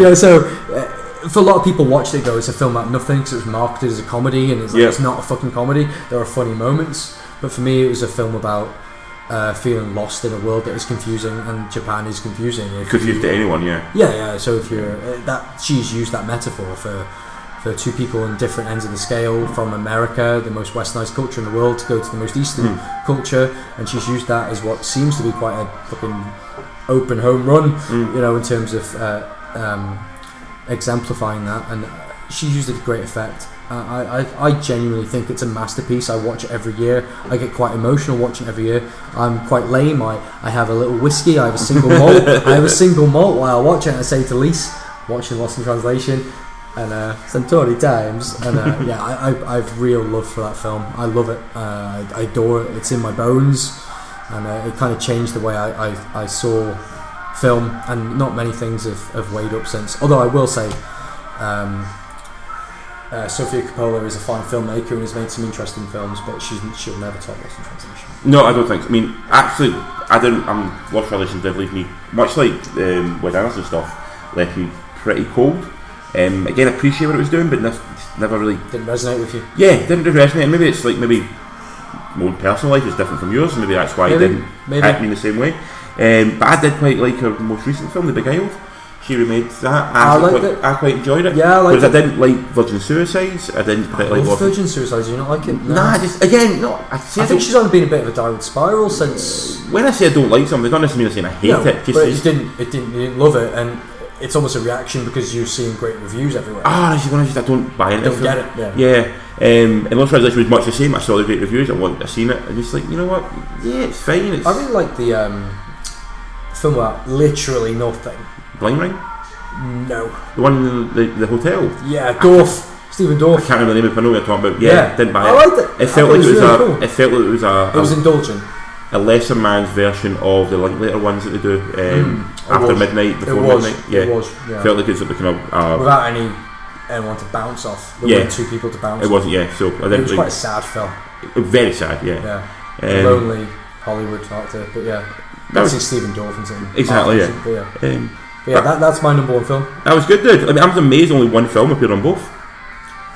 Is that true? Only Jaws was on both. Holy fuck! Yeah. I thought we'd have a couple. I thought we'd have Alien and Pulp Fiction, actually. Well, we both had the same directors here and there. Yeah, but we thought that, didn't we? But yeah, only Jaws. I didn't have... No, I had no Scorsese. You know Spielberg, either. Oh, yeah, Jaws, sorry. Yeah. No Scorsese at all. No Scorsese. Godfather 2, for Coppola, I don't have Coppola either.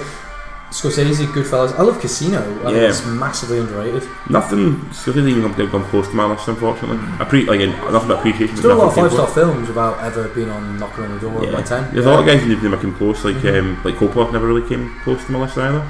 Burnt Bright and Young. Yeah, definitely. Yeah. De Palma came close before Untouchables, obviously. Yeah, Untouchables is going to be knocking on the door. But I enjoyed that. It was fun. Yeah, man. Yeah, I was self-indulgent as hell, but I really enjoyed that. Yeah. Good luck editing. Yeah, it's a really fun. Next week on it we have out. We can look at is Jigsaw's still out, which I think Jill wants to see, so I'm forcibly going to see that. Yeah, it doesn't look great. Doesn't look good. We also have, unfortunately, Jill loves it, and I don't want to go and see it, which is A Bad Mum's Christmas. Oh dear God. That looks bad. Yeah, I mean, I'm hoping maybe he's combined Bad Mum's Christmas and Daddy's Home into one film. and make me only have to suffer that once as opposed to two separate Is movies. Mila Kunis in it? Yes, who you wouldn't think she's old enough to have two children in the age, but she actually does. The math does work out. That's weird that Meg from Family Guy has two children. Yeah, I'm thinking more the girl from 70 Show has got two children. Yeah, either way, we're both pedophiles. It's both weird. Also out is Murder on the Orient Express. Yeah, which bit of Agatha Christie. What? I don't care. For Poirot's, for Kenneth Branagh's mustache, it could be worth it. It looks like it's got its own CGI department. I think it has. He's tied that in with Movember as well. He has. So to Branagh. Well, he's been tying this in for a while because this film's been advertised for about the past 8 months in the cinema. Like every film I'm going to see since about March has this fucking trailer before it. I think it'll be thoroughly average. Yes, nothing more. I'm expecting a very beige movie. Also out, which I'm really looking forward to, is Killing of a Sacred Deer, which is the follow-up to. I can't describe how excited I am. The Lobster. I can't. I'm just looking forward to something that will challenge me. Yeah, and I think this could be a film that challenges you. I think we come away like I think you almost feel it'll be a visceral feeling. Yes. Almost feeling sick. I mean, I've seen the trailer twice. I don't know what the film's about. No, and that I don't know what makes me the really genre excited. is. Yeah, I don't know. Is it a comedy? Is it a horror? Is it sci-fi? What the music is horror. Yeah, but the tone seems black comedy. Yeah, it almost has the voices. Can I feel about it? Like, so it could be very dark. So Farrell seems to be reveling in that. So I'm glad to see Farrell getting some proper I'm looking interesting forward work. to hearing what you guys think of that. Yep. And also, which is out on Thursday, we probably won't talk about next week, but it is out on Thursday if people want to see it, is the Predator re-release. Holy shit, is it out next week? It's out next week, which is the 30th anniversary of the Predator, which I'm really looking forward to. Yeah, I was hoping to double bill it with Predator and Predator 2, but they're only showing the first one. It's a bit of a shame. Hopefully they might even pray for a trailer of the new Predator beforehand. Surely to God. You would do it, yeah. They show a wee trailer beforehand. That was good, man. I'm glad you joined the first one. Thank you for having me. It's been an honour. Yes. If you want to find us, we are on 3beersandammovie at gmail.com. Also on 3beersandammovie, that's the number 3 at Twitter, Facebook and Instagram. I've been Richard Laird. You've been Stuart McFall. And you've been listening to 3 Beers and a Movie.